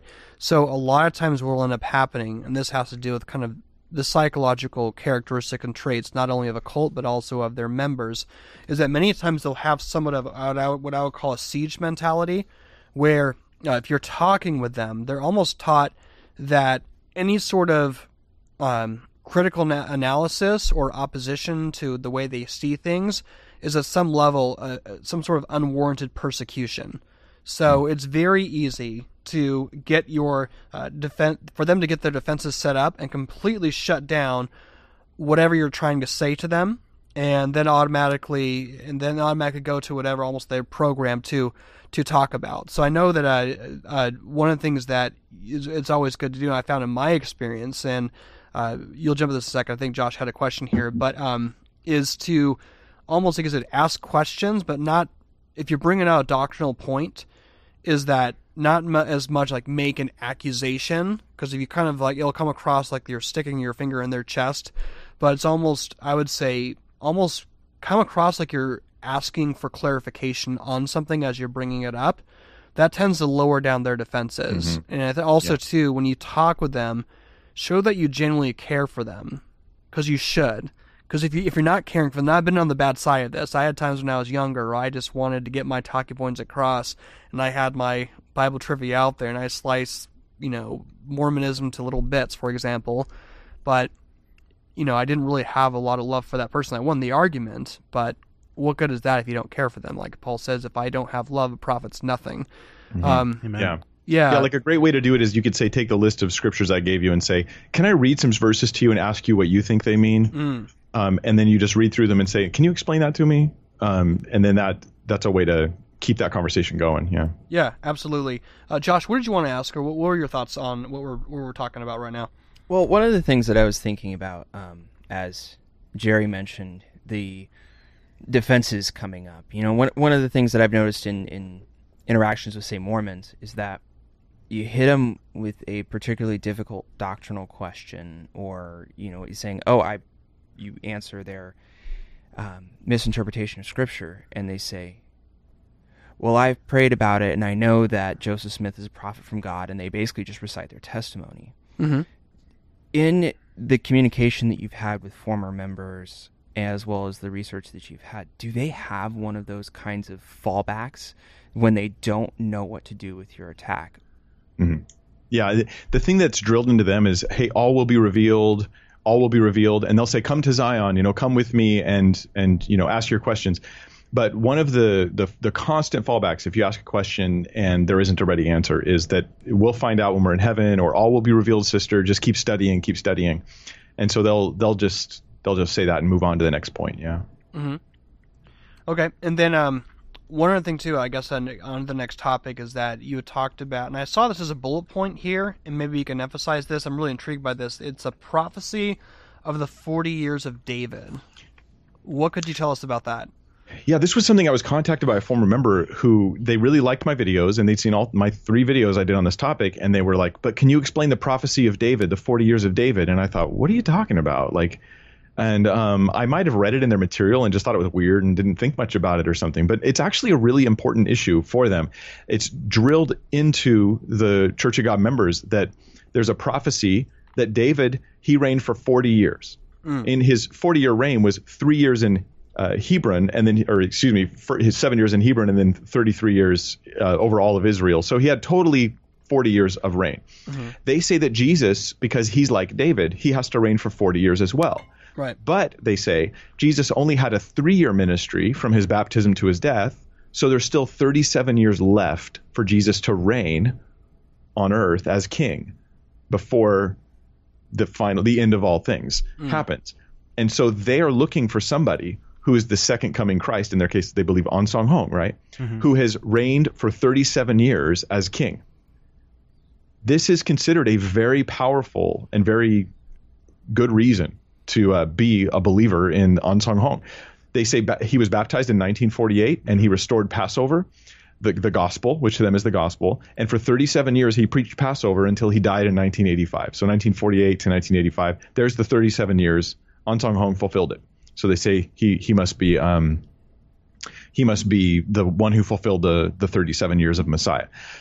There's a lot of problems with this, but let me break them down for those who are listening, especially if you're a member. You need to think about these things, and please consider this. In the dates and times that are given by the Church of God, it was actually 36 years, 2 months, 9 days. That would be how long from the baptism of An Song Hong until his death. Not quite 37 years.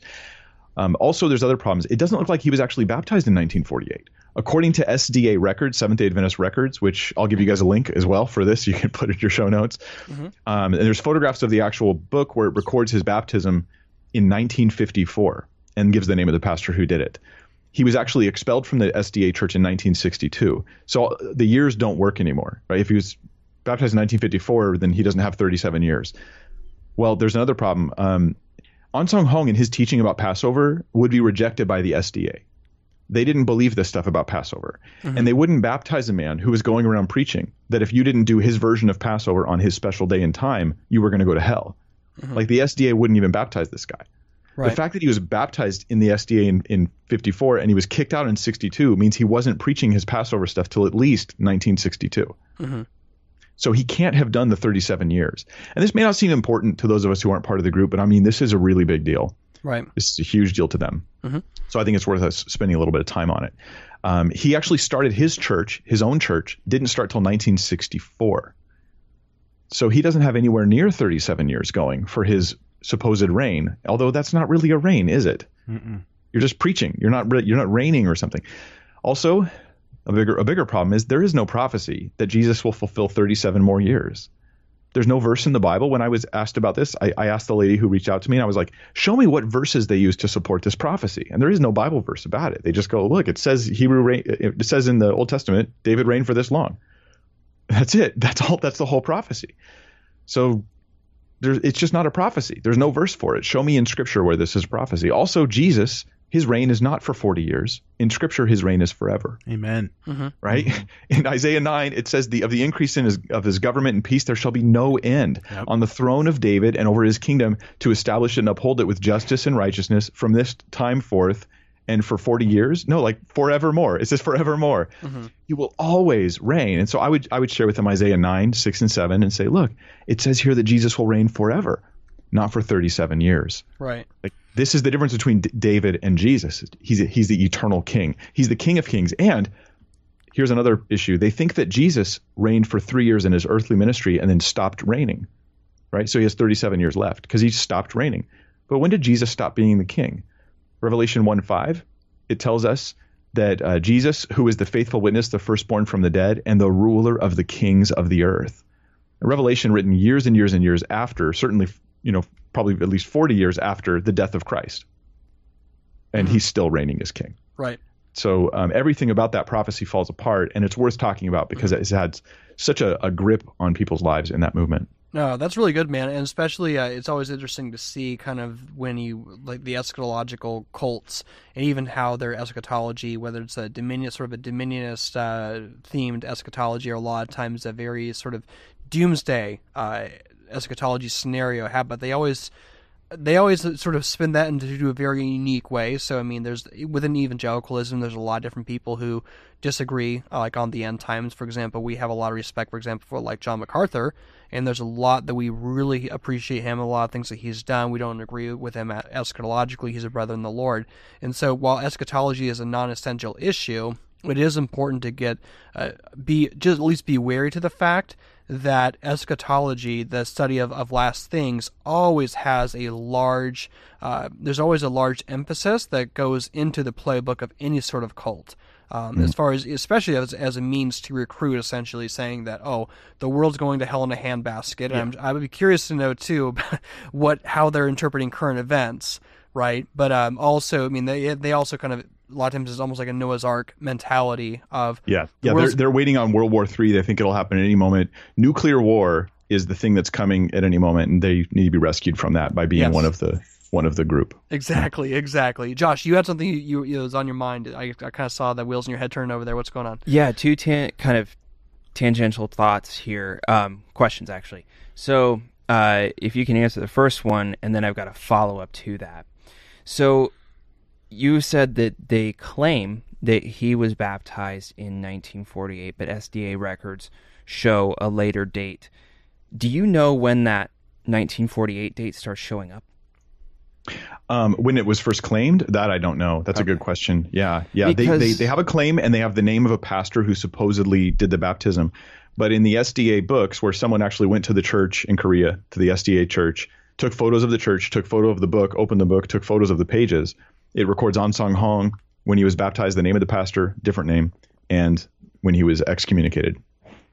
See, that's interesting to me because the follow-up question here, I notice in our notes that we've got on Onsong's history, he was born in 1918. So if he was baptized in 1948 at the age of 30, that is the same age when Jesus was baptized and begins his ministry. Do you think they potentially could have used that as a way to strengthen the connection of him to Christ and say, see, he's the fulfillment, he's the second coming, he's Jesus, he's Christ? Absolutely, they do that. Yes, they make a big deal about the fact that he was baptized at the age of 30. It just doesn't seem that it really happened, but yeah. Yeah. Okay. And another question I have for you, Mike, is you mentioned earlier about the how they view the feast and the observance of the feast, and it's one of the things I noticed too in one of the conversations.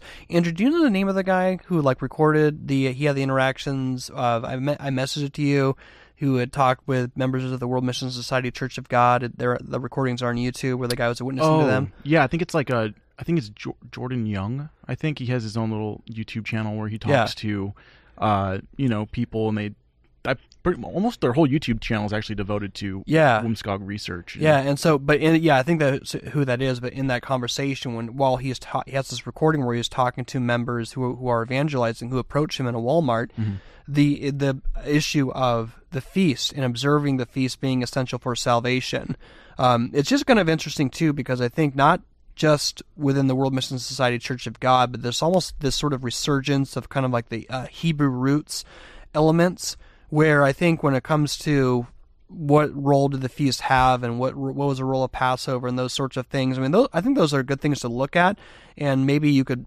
if you want to do a service where you kind of do one of those, and at least to kind of understand and appreciate what people are doing at one time, and then have a deeper appreciation of the gospel, that's fine. But I've seen a lot of times, even within Hebrew roots, where it becomes sort of this have or have nots, where I'm observing these Hebrew elements, therefore I'm better than you.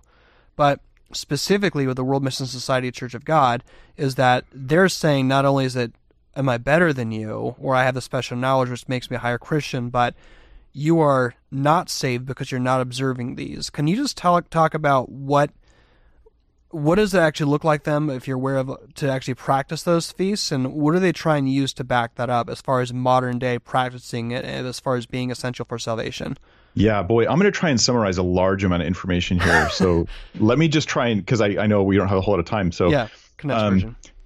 Quick shot response to this would be, they believe that the command of Jesus, when he's like, here, I give you my commandment is this. We know that is to love one another, but they say that it means Passover. And so, his command is Passover. They also think that the gospel itself hinges on Passover. So when they say the gospel, preach the gospel, they mean preach Passover.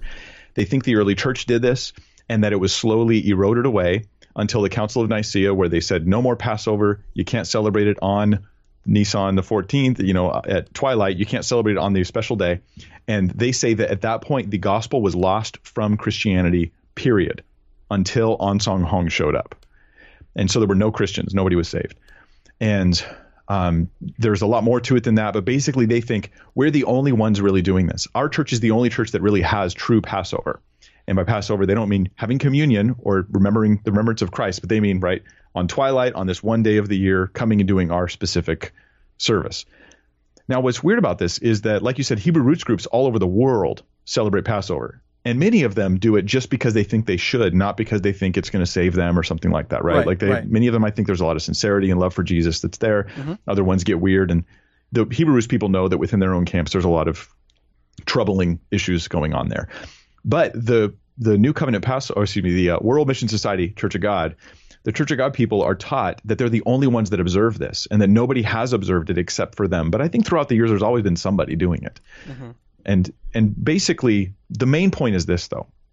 In Scripture, we are not commanded to observe the yearly Passover ceremony. Like, as Christians, we're not. Let me read some verses, and this is stuff you'd want to write down, and I would want to say to a Church of God person, how do you understand these verses? And please read the whole context when you try to explain them. But Galatians 4, verses 10 and 11, it says, you are observing special days and months and seasons and years. I fear for you that somehow I've wasted my efforts on you. Paul was worried that them attaching themselves to the feasts of the Old Testament was a sign that they had forgotten and gotten away from the grace of Christ and understanding what it meant to be in Christ. In Colossians 2, verses 16 and 17, he says, "Therefore, do not let anyone judge you by what you eat or drink, or with regard to a religious festival, a new moon, celebration, or a Sabbath day. These are a shadow of the things that were to come. The reality, however, is found in Christ." See, in Jesus, if I can give you my theology on this, in Jesus, I am fulfilling all the feasts, all the laws, all the rules, all the things just by being in Christ. Yes. And so then I'm not needing to walk through those things in order to be forgiven, because Jesus has walked them all out for me. In Romans 14, verse 5, it says, "One person considers one day more sacred than another. Another considers every day alike. Each of them should be fully convinced in their own mind." Meaning, you want to do something special, go ahead, but don't act like this is a law for Christians. Mm-hmm. Right? You can do your thing. That's okay. Like you said, go to the thing and enjoy it and benefit from it. Fine. But don't push this on other people.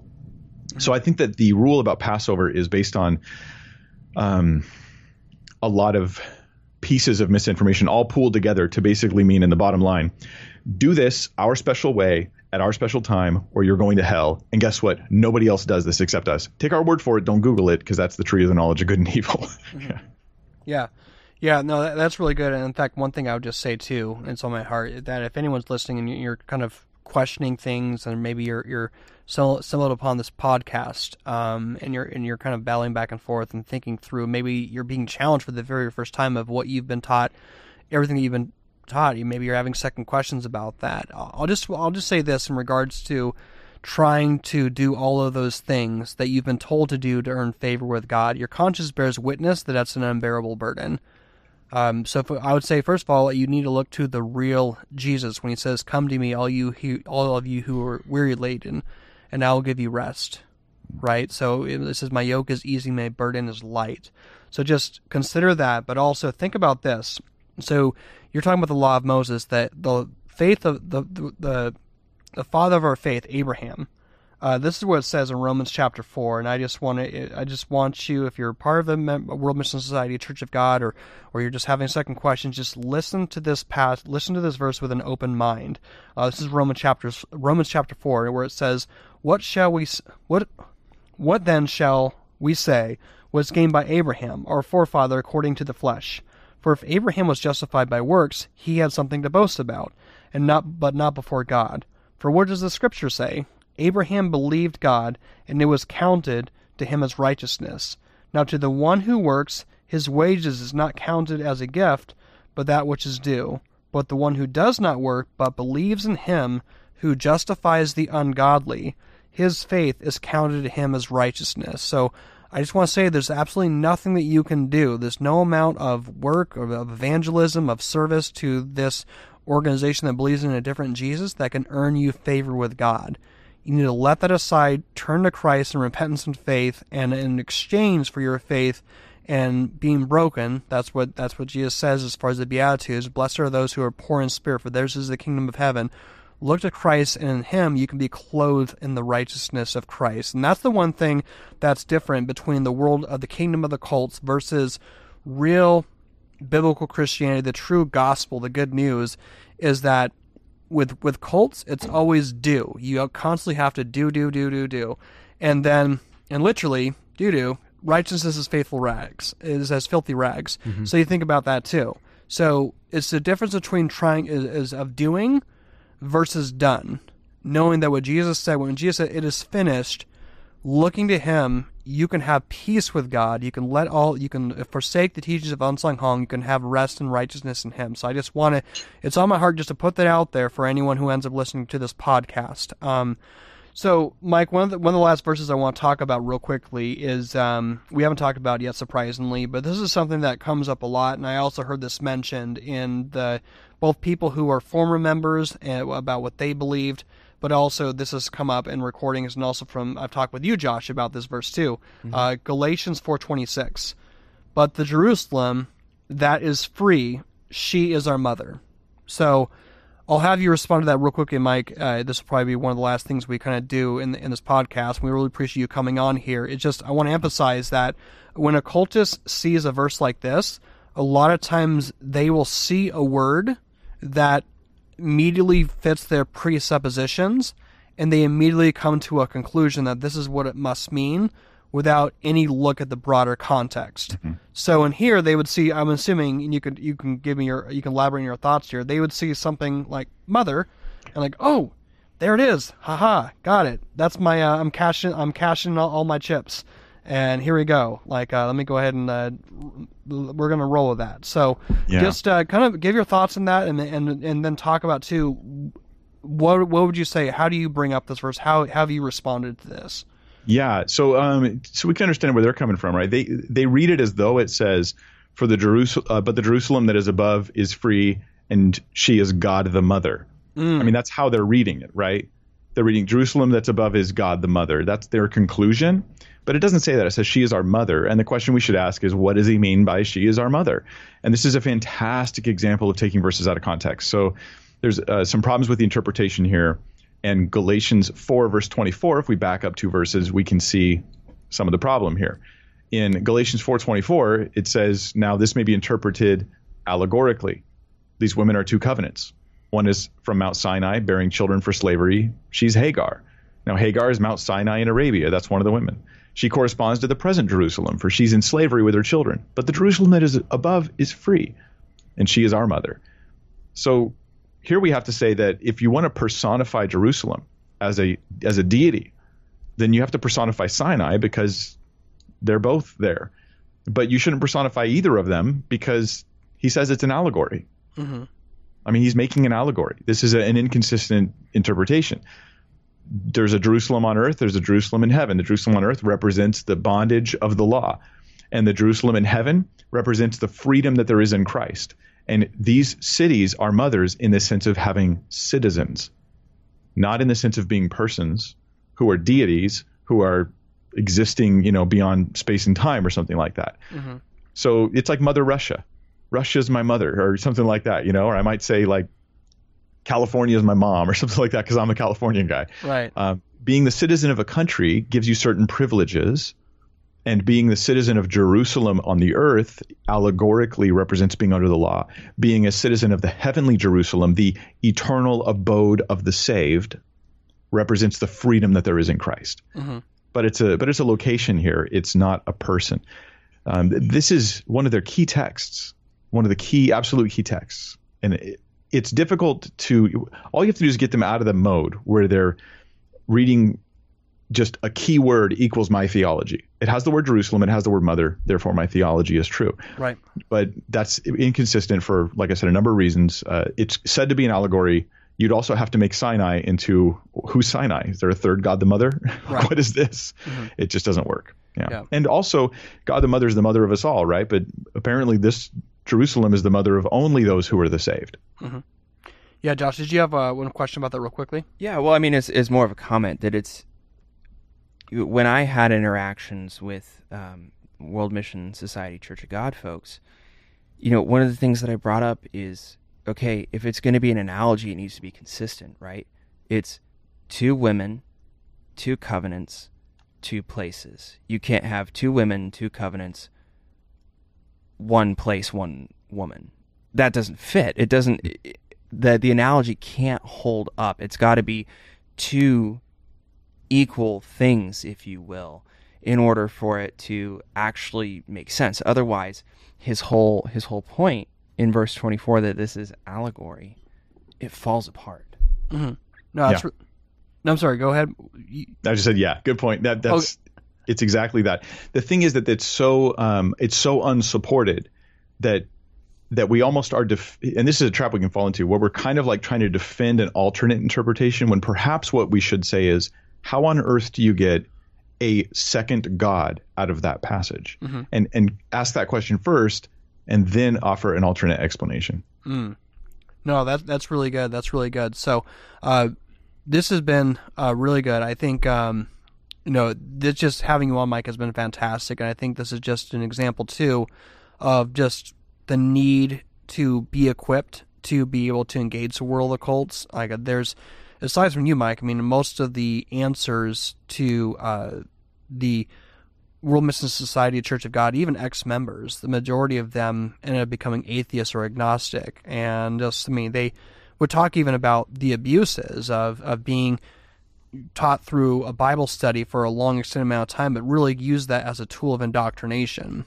It's almost about, you think about, a couple of years ago, some of the school shootings that happened, which were horrible and horrific, some of the kids out there, they went after they hated guns. They want to go and I'm just bringing this up, that was their emphasis. They wanted to demonize the weapons being used, but then they had that sort of, they were angry at that. So almost in the same sense, they had the Bible weaponized against them, and so they became atheists or agnostic. And that's that's one of the emphasis too, when it comes to the world of cults, not only dealing with current cult members, is that the majority of ex-cultists, which a lot of the content online regarding the World Mission Society Church of God is with ex-cult members who now don't have any religious interest whatsoever because they were abused by it.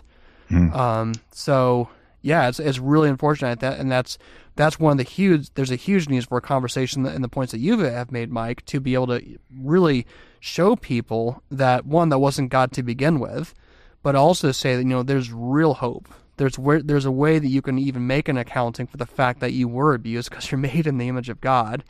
You're made to be fellowship and relationship with Him, and the Bible says a lot of things about who you are and how you can be made right with God.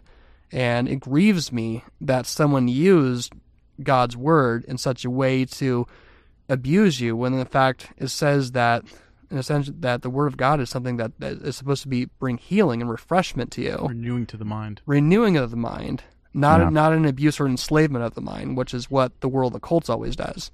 Yeah. If I could maybe share a word for anybody who's in that position, and you've been in this cult or in some other cult, and now you feel like your only safety is in just cutting off any sort of spiritual commitments in your life, and that's what's going to protect you. And it's almost like someone who's been abused. They've been in, say, an abusive relationship. They've come out and they feel the only safe thing to do is to never enter a relationship again. And the thing is, that only means the abuse continues, because the abuse that hurt you in that relationship is continuing to kill a healthy and proper relationship. The same way the lies of the cult are keeping you still from the true God. And that is just a second tragedy on top of the first one. If you've been in a cult, here's some advice I'd have for you, is go back to Scripture and reset, start over, read the Bible, starting with the New Testament, read it verse by verse, never read a verse alone, always check the context, and just release all the teaching you've had and start fresh with just the Scripture, right? No one's there over your shoulder telling you, I'm the authority that's replacing the cult. I'm the new authority in your life. You're letting the Bible take that place properly as it should. This is a habit you can learn of checking context as you go verse by verse. I also would recommend read a variety of commentaries. Read commentaries that don't even all agree with each other, because now what you're doing is you're reading these people as people who are giving you insights and thoughts to consider, not as the new authoritarian person in your life. And what sometimes happens is you're so used to this, like, I submit to this authority, that you unintentionally think that coming to anybody for insight means you're entering into that same relationship again. So you don't need that. You don't want to isolate. That's a trap. You don't want to isolate and cut off God from your life, but you also don't want to just replace one authoritarian group with another. Instead, you want to go to the Lord. Don't let them get you twice. They deceived you about Jesus the first time, and they're continuing to deceive you as they get you so scared that you can't go to God on your own. So the last thing I'd encourage you is to start seeking the Lord in sincere prayer, knowing that God is good, and He is the one who can guide you and walk you through all this. Awesome, absolutely. Was there anything that you all want to just say real quick before we wrap things up here? I think that is solid. I want to leave just one verse out there for anyone who may be part of the World Mission Society Church of God. And I mean, they may be hearing these things like, well, I believe in Jesus. Well, I do believe in Jesus. They can maybe, not necessarily care too much or just get caught up in like the New Jerusalem and Heavenly Mother and things like that. But I just have a warning that's from Paul. It's in 2 Corinthians 11 verse 4.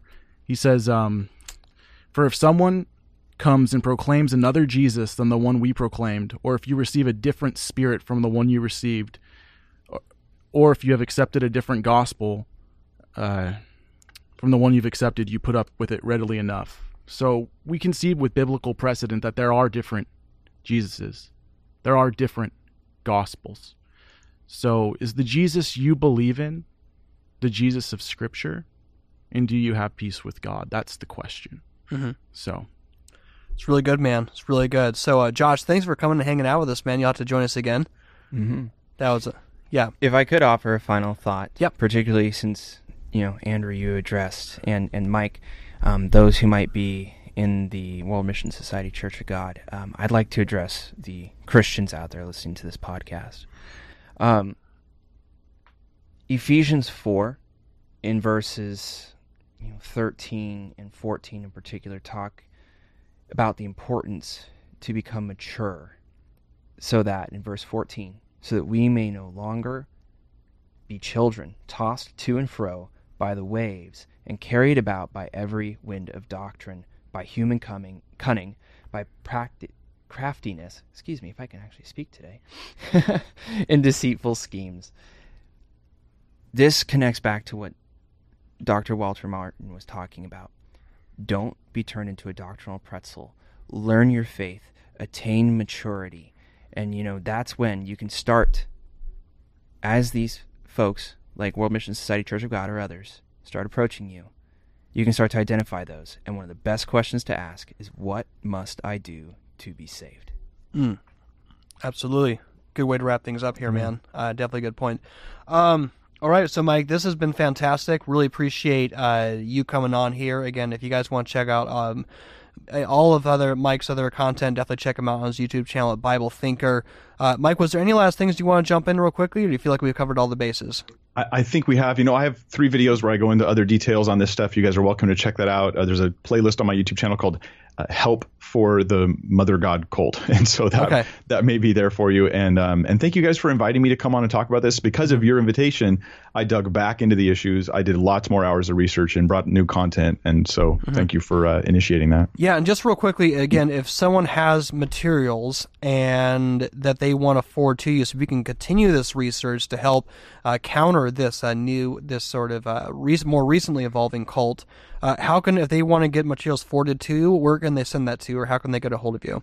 Yeah, now you can go to my website, BibleThinker.org, and you can check that out there, and there's details there, but you can also just send it to P.O. Box 39, Bellflower, California, 90707, and that just address it to me, Mike Winger, and I'm so grateful for you sending that over, especially if you have old material. Like, you got an old copy of the Green Book, because they've edited this thing several times, and they collect the copies and take them and destroy them, I guess. But someone's got a copy out there of an old one. That would be fantastic. Yeah. Okay. Awesome. I do have a total side question on a total unrelated note, aside from everything you cover, which I really appreciate you coming on. While we were in break, we ran over into the studio, into the other room to grab something. We noted the cameras were on. You had left, and so we saw just a preview of your office and the lighting and everything. I noticed a guitar in there. Yeah. Are you a musician, or does someone give it to you as a gift, or what's the story behind that? Yeah, actually, the guitar was a gift, actually, but no, yeah, I'm a musician. I've been a worship leader for many years, and I don't do it very often anymore, like once a week. But yeah, it's actually up there because I play guitar so little nowadays that I found if I mounted it on the wall, I was more likely to pick it up than if I kept it in the case. And I thought it looked good in the background. So, okay, yeah. I just thought it was unique, all these different theological books, and I like the lighting you had set up, and then there's a guitar. I'm like, oh, that's kind of interesting. So. Yeah, but I have a rule. Yeah, you shouldn't put an instrument in the background that you don't actually play. That's, I don't know. Maybe that's kind of legalistic. It's all good. It's all good. Mike, thank you so much for coming on. Hopefully we can have you on sometime soon in the near future. This has been great. I know a lot of people were not only looking forward to addressing this cult, but just the fact that we got to kind of join forces today and release this series, and people were even really excited for that when we made the announcement we were doing the episode together. So hopefully we could do something like that in the future. So if you folks really like this episode, go ahead and leave comments on our social media. Let us know what you thought. And also, like I said, we have a new after show that Andrew and I will be doing even on this specific cult, this conversation here, called Cultish the Aftermath. So if you go to apologiastudios.com, become an all-access member, you can get access not only to our after show, Cultish the Aftermath, but we have a ton of other great resources, great theological training to equip you in many different categories. And so it's definitely worth your while to become an Apologia All Access member, and that also helps keep the studio going, which makes Cultish a possibility. Also, Andrew and I are making the hustle and effort to do this full time. There's still a lot, we still have a lot going on in between doing Cultish, but our desire is to really get it where we want to go. We want to be able to do it full time. So we are getting in that direction, but we'd ask that if you want to partner with us to make that a possibility so we can get not even more content. There's a lot more we want to do on top of just the podcast, but that can only happen with your support. So please go to thecultistshow.com. You can donate either one time or monthly and partner with us to help be salt and light to reach the world of the kingdom of the cults and all the other crazy and interesting fringe topics that all go at the end of the day go back to the gospel and the good news of Christ. So all that being said, thank you all so much for listening, and we will talk to you next time on Cultish, where we enter into the kingdom of the cults. Talk to you all soon.